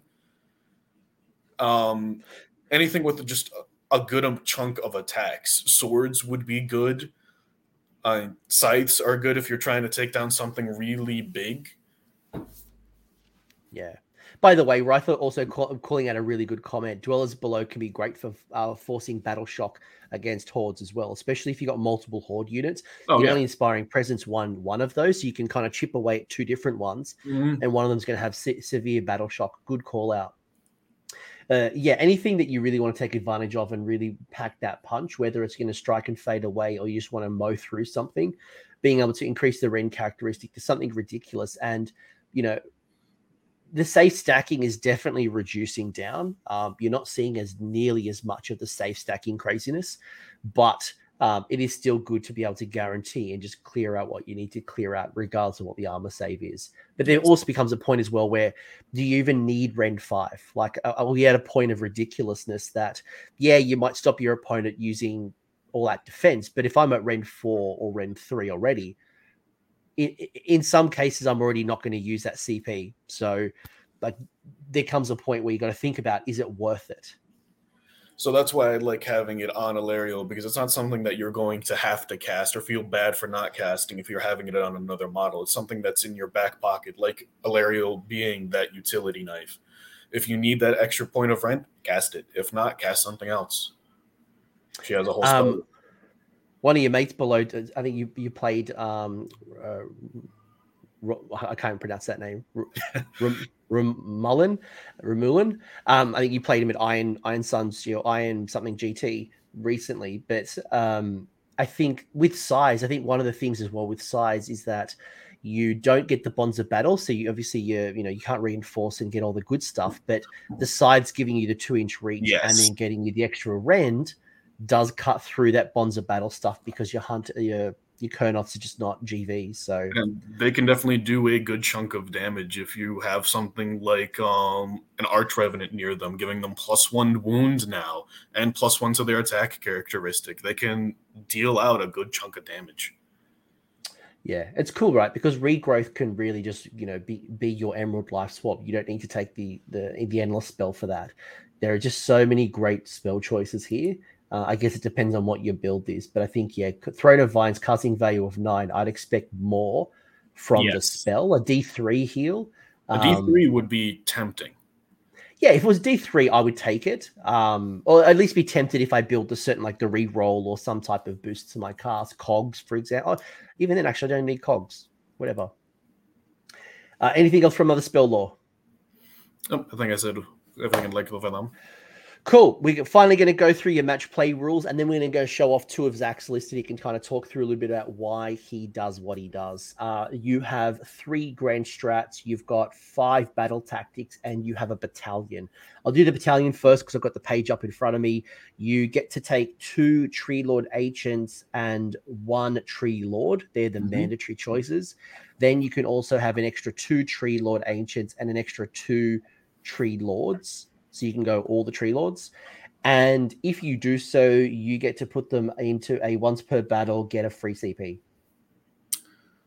So I do think that it is interesting, but I don't think you'll see it at a competitive event as of right now with the current season. The one thing that is good is that with the new rulings of how Tree Lord Ancients heed the Spirit Song, they do both get 1 Itty Bitty Woods. It used to be that if you ran multiple Tree Lord Ancients, you would only get 1 no matter what. So now you can get some more trees out of that, and you can have more operating bases, like I said, of being able to strike and fade from even more places on the battlefield. And extra CP is always nice. Sylvaneth do not really generate CP as something like lizards can. So more the better.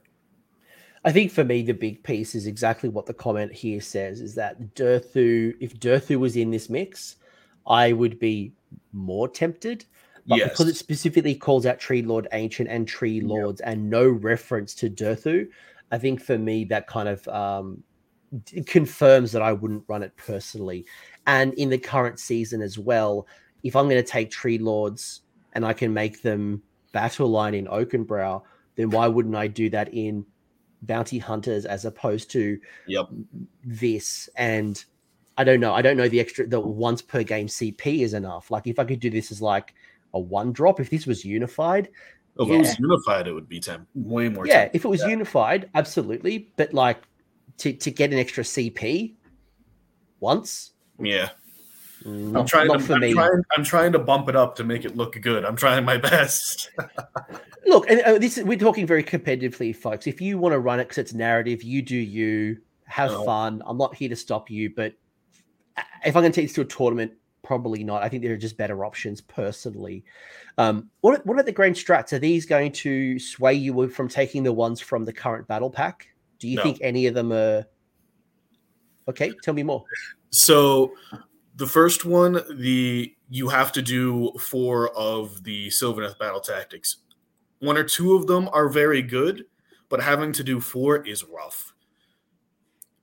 For Vengeance, I agree. By the way, I agree. Having to force to pick 4 is too much. If it was 3, but 4 is just way too many. Vengeance and Spite, you have to kill the opponent's general with an outcast. Outcasts are either the Spite Revenants or Drycha, and it's one thing if it's a little dinky hero, it's another thing if it's Archeon or anything big and scary, and will definitely pummel anything that tries to fight it. And you have to hope your opponent does something failingly incorrect to get into combat and kill them with Spite Revs. I was going to say, who are your outcasts? That's the Spite Revenants, and I also believe Drycha. I'll triple check. Where is she? It's all right. I'll have a look, but you don't have a lot of. I don't remember. Yeah, no, it's not as much as you would hope. No, this keyword is not. This keyword's not across the board, so it's very restrictive on where you get it from. So keep going. I'll have a look. Drycha is definitely outcast. So if you can get killed by Drycha, opponent's general get killed by Drycha and or your Spite Revs. Good job. You definitely deserve this. It should be 3 3 victory points, even if it's not your grand strat. It's definitely an accomplishment. For the Roots of Victory, you want to put down woods on the battlefield, and it's requiring that you put down one in each quarter, or you can put one in the middle if it's a point that allows that to happen. But then the big failure of this grand strat is the second half, where you need to keep opponents away 6 inches away from all the wildwoods on the table. And it is really easy for your opponent to just stumble into one by the end of the game. Yeah. Yeah, but I think the Deep can have a similar one where you've got to have no enemies around your boat, but we're not talking about quadrants. We're talking about 1 or 2 boats. It can be hard to defend 1 or 2 terrain pieces alone, right? I could have a little teleport unit that teleports, especially late game, into the backfield wherever a tree is, and as long as there's one model that's going to be near it, that's it. You've lost your grand strategy. Yeah, it's a bit of a risky play. Go into battle tactics. Sure. So before we do that, is there any current grand strategies that you prefer in the current battle pack? Like, ignore this one for a second. Is there ones that you like? The one that I really like the most is, I believe it's Take What's Theirs, is to have more units in their deployment, because by turn 5, you can have your entire army in their deployment through going through the trees or moving fast if you have it built for that. Like Tree Revenants just have a flat out teleport. They can get there. Larry will move 16. Lancers move 14. You can send something through the trees, and you can have 2, 3, 4 units in your opponent's deployment zone. And that normally outmatches them. Ideally, if you're striking and fading and whittling down their numbers. Yeah, I like that. I like that a lot. I've been playing around with Demonstration of Strength, and it's just too hard to keep my my battle line on the table, my Galatian Veteran battle line on the table. It's just, especially with the Damage 1 Bounty Hunters just cleaving me through, just like, no, I'm not doing that again. I've been running 120 idiots. Like, I've got 120 grots on the table and I can't even do it. Oh, I'm going to run like a whole bunch of MSU. But your battle tactics, right? So you've got 5 battle tactics, and obviously you pick them in addition to the ones in your the battle pack you're playing. Are there ones, without going through them all, right? So you've got pick one enemy unit within 6 inches of a friendly Awakened Wildwood. You complete it if this unit was destroyed. One of them is you complete the battle tactic. I'm not going to read them out. You can read them yourself. But are they ones that you find yourself going to more often than others? Because I recognize that they're situational, depends on the battle plan, depends on the army, depends on the time. Are they ones that you find yourself drawing from? Are they ones that you use early in the game as well? So Harness the Spirit Paths is laughably easy when it comes to Sylvaneth. So it's worded that it looks like you have to teleport and then charge, but what it is saying is you have to use one of the Sylvaneth teleport abilities on a unit that also charged in that turn. So you can move forward, charge, and then teleport out of combat, which is what you're supposed to be doing every turn anyways, and now you get a battle tactic for it. Eradicate Trespassers is one you want to keep in your back pocket, an enemy unit within 6 inches. At the tournament I was at yesterday, I got 4 flies down to 1 with a couple wounds remaining, and he was within 6 of the trees. It was an easy battle tactic, slap him dead, and that's that. And the other 3 I would say are fairly difficult. Even the final one, which is just killing a unit with a wizard, you're relying on some rolls to get that to go off that can definitely have you sweating to make sure you get it off. You're not a fan of the other ones? I mean, obviously, you know, March of the Forest Lords, if you were that battalion we just showed off earlier, Oakenbrow, yes, you just have to hope your opponent has a monster, and that whatever Tree Lord Durthu, Tree Lord Ancient is near enough to engage them and kill them. And hope that your opponent doesn't redeploy away or buff everything into keeping that one monster alive. It's something that can be done. It's just a bit more tricky than the rest. What about Unleash the Gairan's Wrath, where you pick a friendly Sylvaneth wizard on the battlefield, and if you complete it, if the successfully cast a spell by the wizard or an endless spell, and it destroys an enemy unit this turn. So if you have an opponent that has a unit with like 1 or 2 wounds left, you can hope for it. I would go something off of like a War Song, getting the bomb spell off, and then hopefully a like an Arcane Bolt or a Lariel with her spike with her Metamorphosis. But you're again hoping that you get those rolls off, and if you fail those rolls, there goes your battle tactic. There's hopefully ones that are more easy to access at any given turn. It's not, you don't have a lot of like flat 6, flat 3 damage type endless spells. It spells up your sleeve. So it is a bit of a gamble. And like if you're late game and you've run out of battle tactics that you can easily score, this might be one that you pull out and hope for the best. But it's a bit sketchy. It's like a desperation one for sure. You want to have like Arcane Bolt up your sleeve. You want to have like maybe like Burning Head and just a whole bunch of just offensive spells to chip away at that. I mean, and yeah, like, you know, Purple Sun is another example, but you are gambling. If you do Purple Sun, I mean, that's another one. You deserve that. You make eye contact, you like stare down your opponent and say, I got this with Purple Sun, and you roll a 1 and kill something. You deserve 1 in 6 chance of scoring your battle tactic. But you've shared with me 2 lists that I thought, you know, instead of going through every War Scroll node to man, and we'll be here for 10 years and I've got to go to work, it's Monday morning, I thought I'd share with you 2 of the lists that Zach has been playing around with. And I'd rather kind of hear your thinking around how you're putting the rules together and what's driving you to pick the units that you've picked. So the first list you've given me is your Heartwood in the Everdusk. You've got Spirit of Durthu as your general with Gnarled Warrior and the Greenwood Gladius. That's the extra D3 attacks and the ignore rend positive and negative. You got yourself your Archrev. You've got 6 Kurnoth Hunters with bows, 6 Kurnoth Hunters with scythes, 20 Dryads, 5 Tree Revs, and 3 of the Revenant Seekers coming in under a 1-drop using the Battle Regiment. So I'd love to know why you're doing this and why did you go Bounty Hunters? Why didn't you use the Dryads and the Triads to go into Expert Conquerors? Like, what drove you to be 1-drop as well? So tell me about how this all works. There's 125 wounds, 1995. So you're probably not getting your Triumph, but who knows? So for this list, my theory was just have a 1-drop and try and play into kind of how I played in with 2.0. Instead of using trees as strike and fade points, using them as like hard points. And putting 6 scythes in trees that you put down on an objective and have your opponent try and get them off.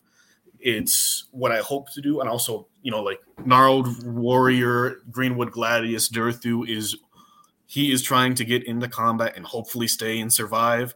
Arch Revenant sits back with the Great Bows because Arch Revenant gives them +1 to wound. Heartwood gives 3 units +1 to hit. The Great Bows will ideally be targeting things that are buffing your opponent, like little dinky heroes or their key units, and actually doing a good chunk of damage, which is actually kind of surprising off of them because they hit on 4's base. I don't know why they hit on 4's base, but they do. And they've got a range. They've got a range of 30 as well. Yeah, so they're almost like an artillery piece. Yeah, like if you, again, going back to the Daughters of Cain example, because, you know, I know it's caused a bit of grief, but hey, Nurgle as well is another example. You want to pull down that Lord of Affliction with that command trait that stops you from issuing or receiving commands, or you need to pull down those bow snakes that, you know, you want to chip away damage to Morathi before the game like it really kicks in. You can be chipping away and pulling things down and, you know, hitting on 4s, getting the +1, still hitting on 4s after like Lookout Sir. You can still pull down those minor heroes. So there's some good stuff in there.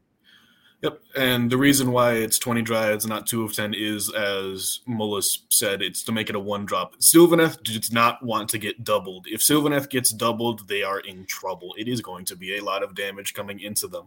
Your opponent gets 2 opportunities to move towards you and charge you. You do not want to be charged as Sylvaneth. You are going to be taking significant casualties. More than likely. And the Seekers to try and bring scythes back because, like I said, I know that scythes are going to die, so that's why you bring Seekers. And Seekers are also going to be the target for Strike and Fade. They move 12 base, they have fly, they can get into combat, slap, and then leave to support the sides from behind, and then Strike and Fade again. Even in this list that I'm trying to make hard points, I'm still having a unit that is designated for striking and fading. So with your seekers, and that's a really good pickup as well, is that your seekers don't have to just heal themselves. They can heal. Well, they can regenerate anybody as long as they've got 5 or less wound characteristics. You can be healing up and bringing out, as you said, your Kurnoth hunters. Question from Joe. The main reason for the seekers is the harvesters is they at the end of the movement phase on a 2-up they bring a guy back. Yeah, that's what I'm saying. Like that ability, they can target other things, and Kurnoth or Lancers are the best because they're 5 wounds each. Yeah, and I see a lot of people regenerating themselves, but I like the way that you're using them to buff another unit and keep them back. Question from Joe here is, what's the value of Battle Regiment in the new book?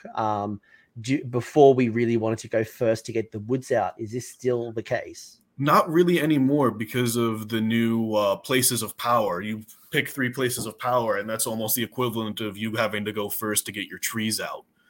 So now you have the 1 drop to make your opponent go first so you do not get doubled. Okay, so you're doing it not because you want to be aggressive turn 1. I imagine unless you are Harvest Boon and you want to go the bug route, that's when you want to go 1 drop because you want to be aggressive. Yeah. But you're taking Battle Regiment to be defensive because you want your opponent to go first, or at least in most cases you want them to go first, and you want to avoid being double turned. Why do you not want to be double turned?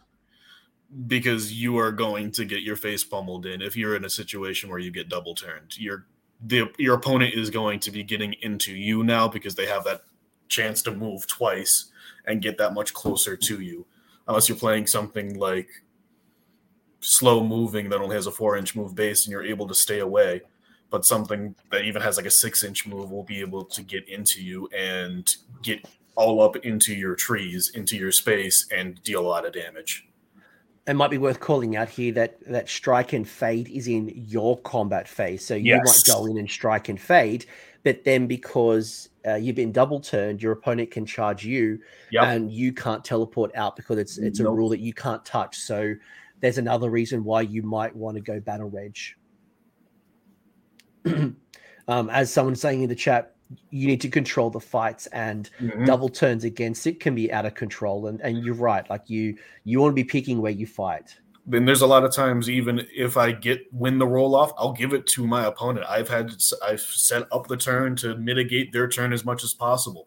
Take it, go, do the worst you can. I make sure that you're not going to be able to do a lot, and then I get to go, and I'm going to do more. Anything else about this list? Would you change anything as the meta kind of shifts, or are you testing other ideas? I'm testing maybe six swords. I think 6 swords is still totally viable. If you lose a sword out of 6 swords, you now have 5 swords. If you're running 3 swords and you lose a sword, you're down to 2 swords. But if I would do that, I would change it to the season of maybe the 6-up ward if I'm wanting to hold down points. Have you found that you needed the swords? Because the big benefit of the swords is you get mortal wounds, right? Yes. Have you found that you've needed that, or have you lacked that in this particular list? I mean, it's just if you're running against something like a lot of ghosts, you want the swords. If you're running against anything else, you want the scythes. If you're running against something that has very poor saves to begin with, you want the swords. But I have something like a lot of Stormcast in my local meta. Scythes are nice. I like hearing Stormcast players complain that their armor means nothing, because it does. And it's funny because, you know, like, again, we talk about Purple Sun a lot. A lot of people are talking about Purple Sun. Nighthaunt is just laughing their backsides off right now. And I faced that recently when I was playing with my daughters, because I run Witch Elves under Drakey Ganeth. So, like, on the charge, my Witch Elves are like Ren -2 with the high Gladiatrix, right? So when I do that, like, I'm against Nighthaunt, and what saved me was the fact that I just had a sheer industrial amount of attacks. You know, my Witch Elves have 3 attacks each. I have 20 of them, a lot of attacks to pull down Nighthaunt. So, you know, I always try to build my list with a combination of high rend, having at least a source of high rend, a source of mortal wounds, and then a source of high volumes of attacks. So I think I can see where you might want to flex with the swords, depending on the meta. And I feel like Nighthorn is very accessible, and at least it's an easy fix, right? You can go one or the other. Yes. Question: Lady of Vines for Durthu. Would you swap out Lady of Would you swap out Durthu for Lady of Vines? Durthu is kind of more of a hammer and holding things in place. Lady of Vines is more of a support piece. So Lady of Vines is not holding anything in place, and she's definitely not getting in combat. If she's in combat, she's in trouble. So they kind of serve different roles. I mean, if you want to go more survivable and try to focus more and put more eggs in the basket that is the sides, you can go with Lady of Vines. And then give artifacts to the Arch Revenant, like making him a caster or increasing the movement of your units around him to set up more strike and fades off of the Revenant Seekers. There's plays that could be done. Cool. You wouldn't swap this out to be a bounty hunter list and pop your Kurnoths and your at least your sword, your sides and your seekers into bounty hunter? You definitely can. The reason the one drop is it's definitely far more safer to making sure that I dictate that my opponent goes first. But you can see in the next list, I have a different thought as well. Cool. No, I'm asking the questions that people might be thinking about. So like, everyone's hearing a lot about bounty hunters and expert conquerors, and the incentive of getting the +1 damage against GVs. And if I'm taking 6 sides and 3 seekers, and I've got access to the additional rend and all these things, then maybe I probably don't need the extra damage. But or maybe it's something that it's a concern that you're not kind of worrying about. Yeah. But I will go to the second list, and that is your Gnarlroot list, which is Alarielle with the Warsong Revenant. The Warsong is your general with the Spell Singer command trait. You've got the Acorn of Ages as the artifact. You've got the Deadly Harvest as the spell. You've got yourself 5 tree revs. You've got yourself 5 tree revs. You've got yourself 5 tree revs. You've got yourself the Spite Rider Lancers, and then you've got Purple Sun. You've gone Battle Reg and Bounty Hunter. So this is a 3-drop. And I think in most cases now 3-drop is the new 1-drop. Yes. But I've been coaching and talking to a lot of people and saying, well, now that 3-drop is the 1-drop, why not go 1-drop and beat the 3-drop? So all the people that are building around previous first, I was a 1-drop. So many people going around Bounty Hunter and Battle Reg that if you're really concerned about going first, you can just go straight Battle Reg and you will get to dictate. But please pass it over to you. What's this list all about? How does it work? What's it doing differently that the other list didn't? So this list on the tabletop looks absolutely terrifying because it is so very small. I mean, there's like nearly nothing on it. So this is fairly similar to the list that I was playing in 2.0. The main difference is I no longer have an additional caster. I added in Purple Sun. I used to run 6 bows. Now I'm running 6 lancers. This is the list that I took to a tournament yesterday and went 2-1 and came in 4th. The only loss against Marcella, who's on the Worlds team. So, I mean, at the very least, I can say that I managed to table her somehow. So that's at least a plus to this list and showing how much damage it can potentially do, even though it is only 83 wounds and still is under 100, even with the wounds that Alarielle can bring to the table with her pop in. What were speaking of Alarielle, what were the types of units that you were bringing in with your once per game turn? Did you find yourself bringing in bodies, Kurnoth hunters? What were you finding you bringing out on the table? 3 bows. Every time?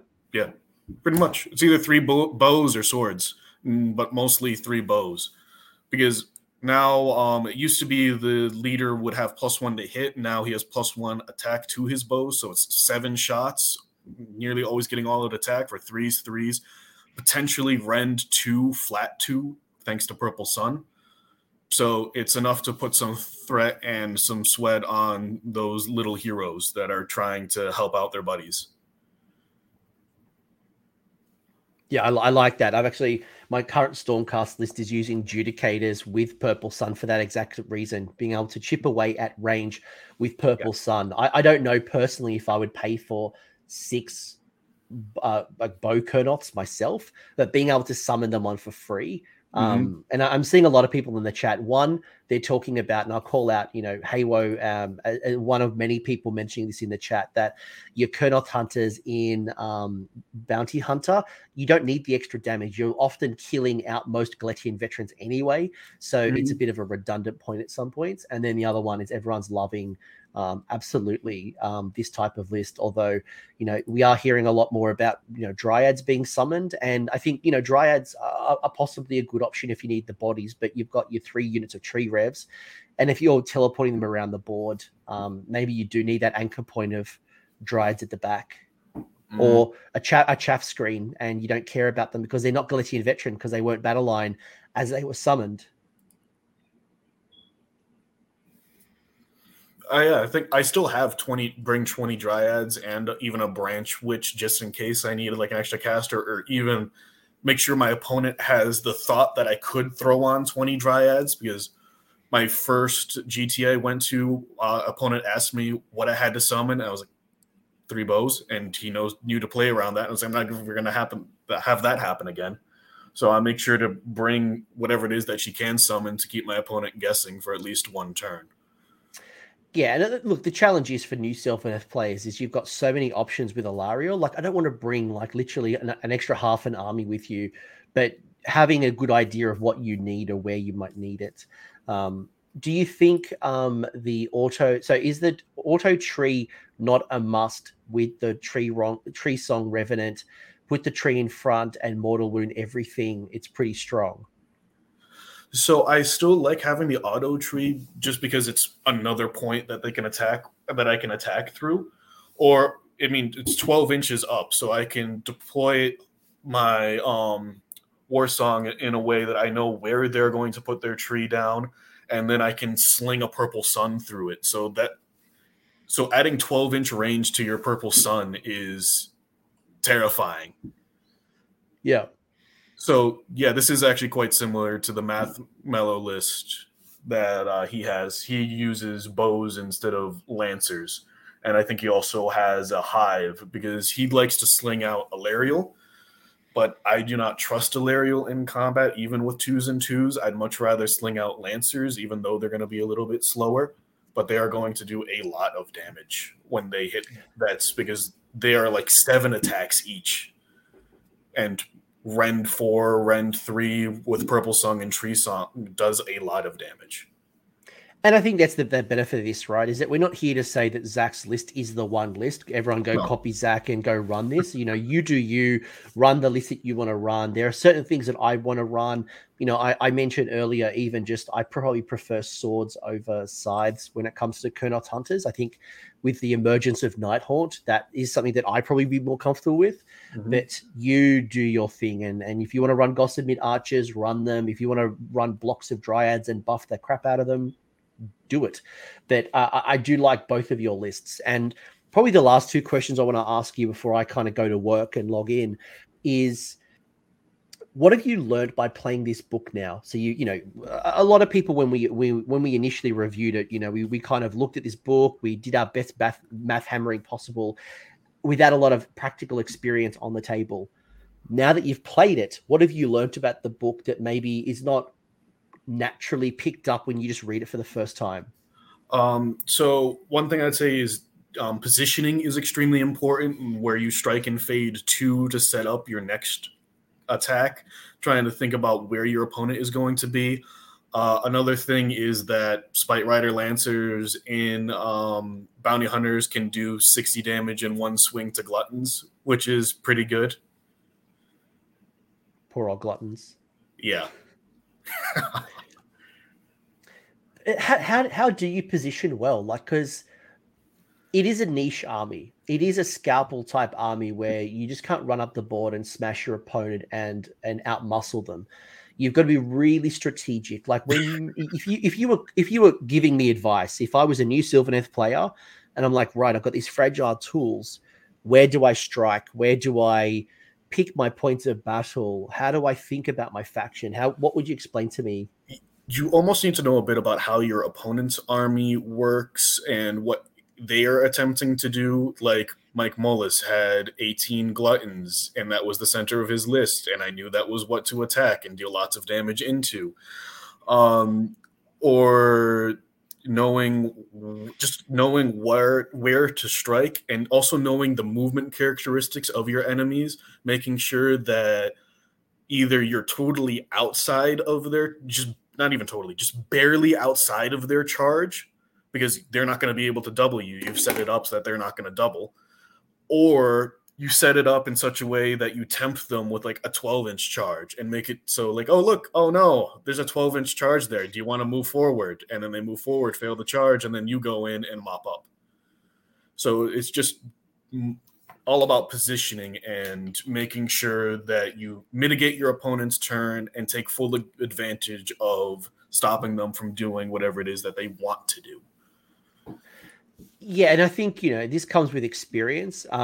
I had a video I made like earlier on, like 2 years ago or a year ago. And I think part of this, especially for newer players who, it's easy for us to say, know what your opponent does and, know where their key units are. But for a newer player or someone who's not kind of tournament ready, they don't know where to strike. So you want to ask a couple of questions, right? Yeah.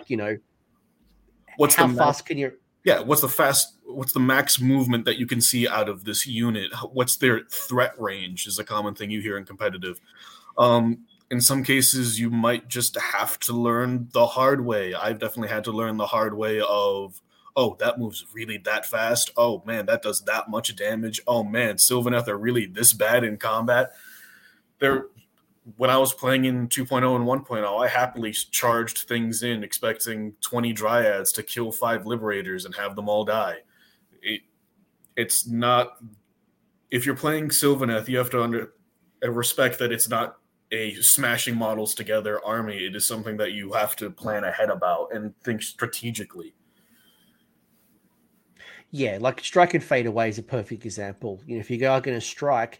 where do you move, and then what happens if you lose that double turn? What happens if you can't strike and get our way out? Or are you able to almost elevate yourself to play 4D chess to go, well, I'm going to teleport here to claim this objective, and what can I do? There's so much, and I think that's the lesson. And there's going to be people that are going to take this book and going to win some games, they're going to lose some games, maybe not familiar why they lost, but know that it's about learning, it's about practicing, it's about looking at this game. It's a little bit harder, I think, is the key here. And to answer a question real quick, the main reason I picked the Lancers is they're just a lot of attacks, so that helps with consistency, especially also in Galley Vets when now they're 2 damage each against something. Like, I killed 30 skinks just off of the Lances. I didn't even need to use the bugs to go into them, and they were gone. And also, they're strike first on the charge, which is also very important. Being able to strike first is amazing, especially... So you can send in the bugs and Alariel and have them both go first and maybe delete something that would have been a bit too much for the Spite Riders to chew through. And as Milicoris has also mentioned, playing Alariel is like a whole new army, right? Like she is like 900 points almost in herself. And if you lose her, you really feel it. You're like, I just lost almost half my army. Yes, and you gotta make sure you summon those models on first. Otherwise, it really does hurt. Yeah, when I was first starting, I would forget to do that, and I learned. Yeah, that's the look my opponent would give me when I was like, oh yeah, I forgot that she can summon stuff as I lift her up off the table. I can summon 300 points for free. All right, last question, and then I'm going to work. What's the keys to success if I'm going to be a new Sylvaneth player and I want to do well at my tournament scene? What's the feedback you give me, or how would you teach me to be a good Sylvaneth player? What do I need to know other than this great video that you kind of shared all your wisdom on?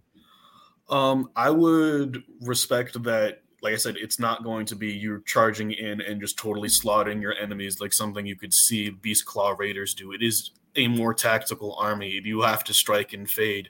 You have to make sure your opponent does not run rampant through you. And if they do run rampant through you, you have to sit down and think about, how did that happen? Since you're trying to go second as Sylvaneth, it is really tempting to take that double, like turn 1, turn 2, but then end up getting punished, getting doubled against turn 4, turn 5. So not relying on that double turn, as tempting as it is, because you're set up to go second, is something that is definitely that I'm still learning about as of right now, and I think is very crucial for Sylvaneth right now, is not getting doubled against as well. I lied to you. I've got one more question, and then I'm going to work. Kronspine. So you have the Incarnate of Gur. As a Sylvaneth player, are you tempted? If so, why? If not, why not? I am not tempted because the times that I've played against it, I have been very unimpressed with the amount of damage it does. And that's kind of all it is for that. I know that GW really wants people to get the Kronspine. That's why all these endless spells are going nuts. Maybe we'll see it when they finally release it in a standalone box, or maybe they never do that and we won't see many at all. But right now, I'm not Kronspining it up just yet. We'll see. Maybe the next season will be the Incarnate season. So you're not tempted by, because the Incarnate has a couple of benefits. You know, you get a +1 to your spellcast, but if you bound it to a wizard, you can't retreat. If you issue all-out attack by the bonded hero, there's like a bubble of all-out attack to 12 inches around the Kronspine. There's a couple of other benefits, but they're and like obviously you mentioned the damage, right? So those incentives are not quite there for you to spend 400 odd points in your list, and you'd rather keep it inherently with what bugs, Kurnoth hunters, Durthu, those types of things.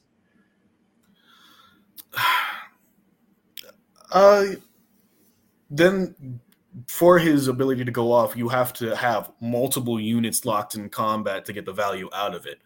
And you're swinging first with the Kronspine to aura it all out. So it is definitely a list like the first one I said, where you're trying to create these hard points of Kurnoth hunters. It's a list that can be played, but I don't think it's playing into Sylvaneth's strengths of course, striking and fading. But it is a tempting proposition.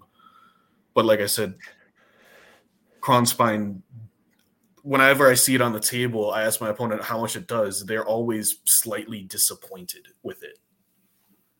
It depends on what you're after. And look, you know, and the chat agrees with you that it's probably breaks your synergy too much. 400 points is a lot of points, and 400 points would be better spent within inherently in the book. But I know there's a lot of people in this chat, at least wondering, you know, as a competitive person, would you consider Kronspine? And in my Sons of Behemoth, for example, where I could get all of my Mega Gargants on +1 to hit, it's great. Oh, yeah. But for you to keep everything in your army within 12 inches to receive the all-out attacks, that's not your style. It's kind of showing my hand about where I'm going to be. And it's not going to impact Lancers because they strike first. Like I said, it's just going to be on Kurnoth hunters, and they're not very fast. And you're going to have Seekers to back them up. I can see a list being built around it, but it's not great when it comes to just instead of running all Sylvaneth. No, look, and pros and cons either way. I just wanted your thoughts. And, you know, people in the chat, you might tell me and disagree. Like, no, I found really good value in Oaken Brow when I get a bunch of Tree Lord Ancients in combat, or, you know, a couple of Spirited Durthus or Kurnoth Hunters, or getting +1 hit. I don't know. You tell me. But, Zach, this has been incredible. I'm losing my voice. I've got to go to work. Right. If people want to chat to you, where can they find you to chat more about trees?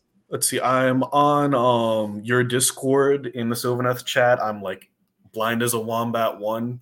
That is my name because I was a very creative 12-year-old. I also just set up a Twitter, and it's at the Real Tree 0. 0 being like the number 0.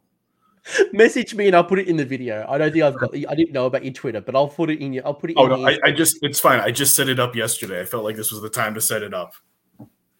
Nice. So if you want to talk trees, you can find Zach in my Discord. I'll also put the Twitter handle below so you can follow Zach and get all of his insights as he's going through and learning and picking up tricks as he goes through the book. But I really enjoyed this. I think this is a good book. I think you're in a good spot. I don't think you're in the most OP type of army. I don't think you're going to be automatically 5-0ing your next tournament. At the same time, I don't think this is a trash book. I think you're in a really good spot. And this book is going to reward player skill. So it's going to take you a lot of practice, a lot of thinking, a lot of mapping out. about deployment, about who does what and where and how and why. And it's going to be a learning person's army. 0 being the number of cron spines in the Sylvaneth list. True. All right, I think that's a great way to wrap up. Haywo closing it out, saying 0 being the number of cron spines in Sylvaneth list. I haven't seen one just yet, but Zach, you're an absolute legend. Thank you so much for joining me. Thank you everyone for joining the live stream. I hope you found this valuable. You know what to do: like, subscribe, comment as well. I'd love to hear from you. How are you building your Sylvaneth? What's the sub factions? What are the units you're picking? What types of bugs are you building? Are you building the Spite or are you building the Lancers? How on earth are you doing this all? But I'm going to work. See you, folks. Thanks for sticking around until the end. I hope you found that video interesting and you walked away with a few new ideas. If you did, I would appreciate it if you hit like on the video, as well as left me a comment. Let me know what your thoughts are in the comment section below. The conversation will continue over on Discord, so links down below in the episode description if you want to join the Discord and continue the Age of Sigmar conversation. I want to give a massive shout out as well to these absolute bloody legends, these champions who have continued to support me through Patreon or YouTube members. That is going directly into supporting the maintenance and the growth of this channel. So thank you very much, guys. Much appreciated. And until next time, roll more sixes.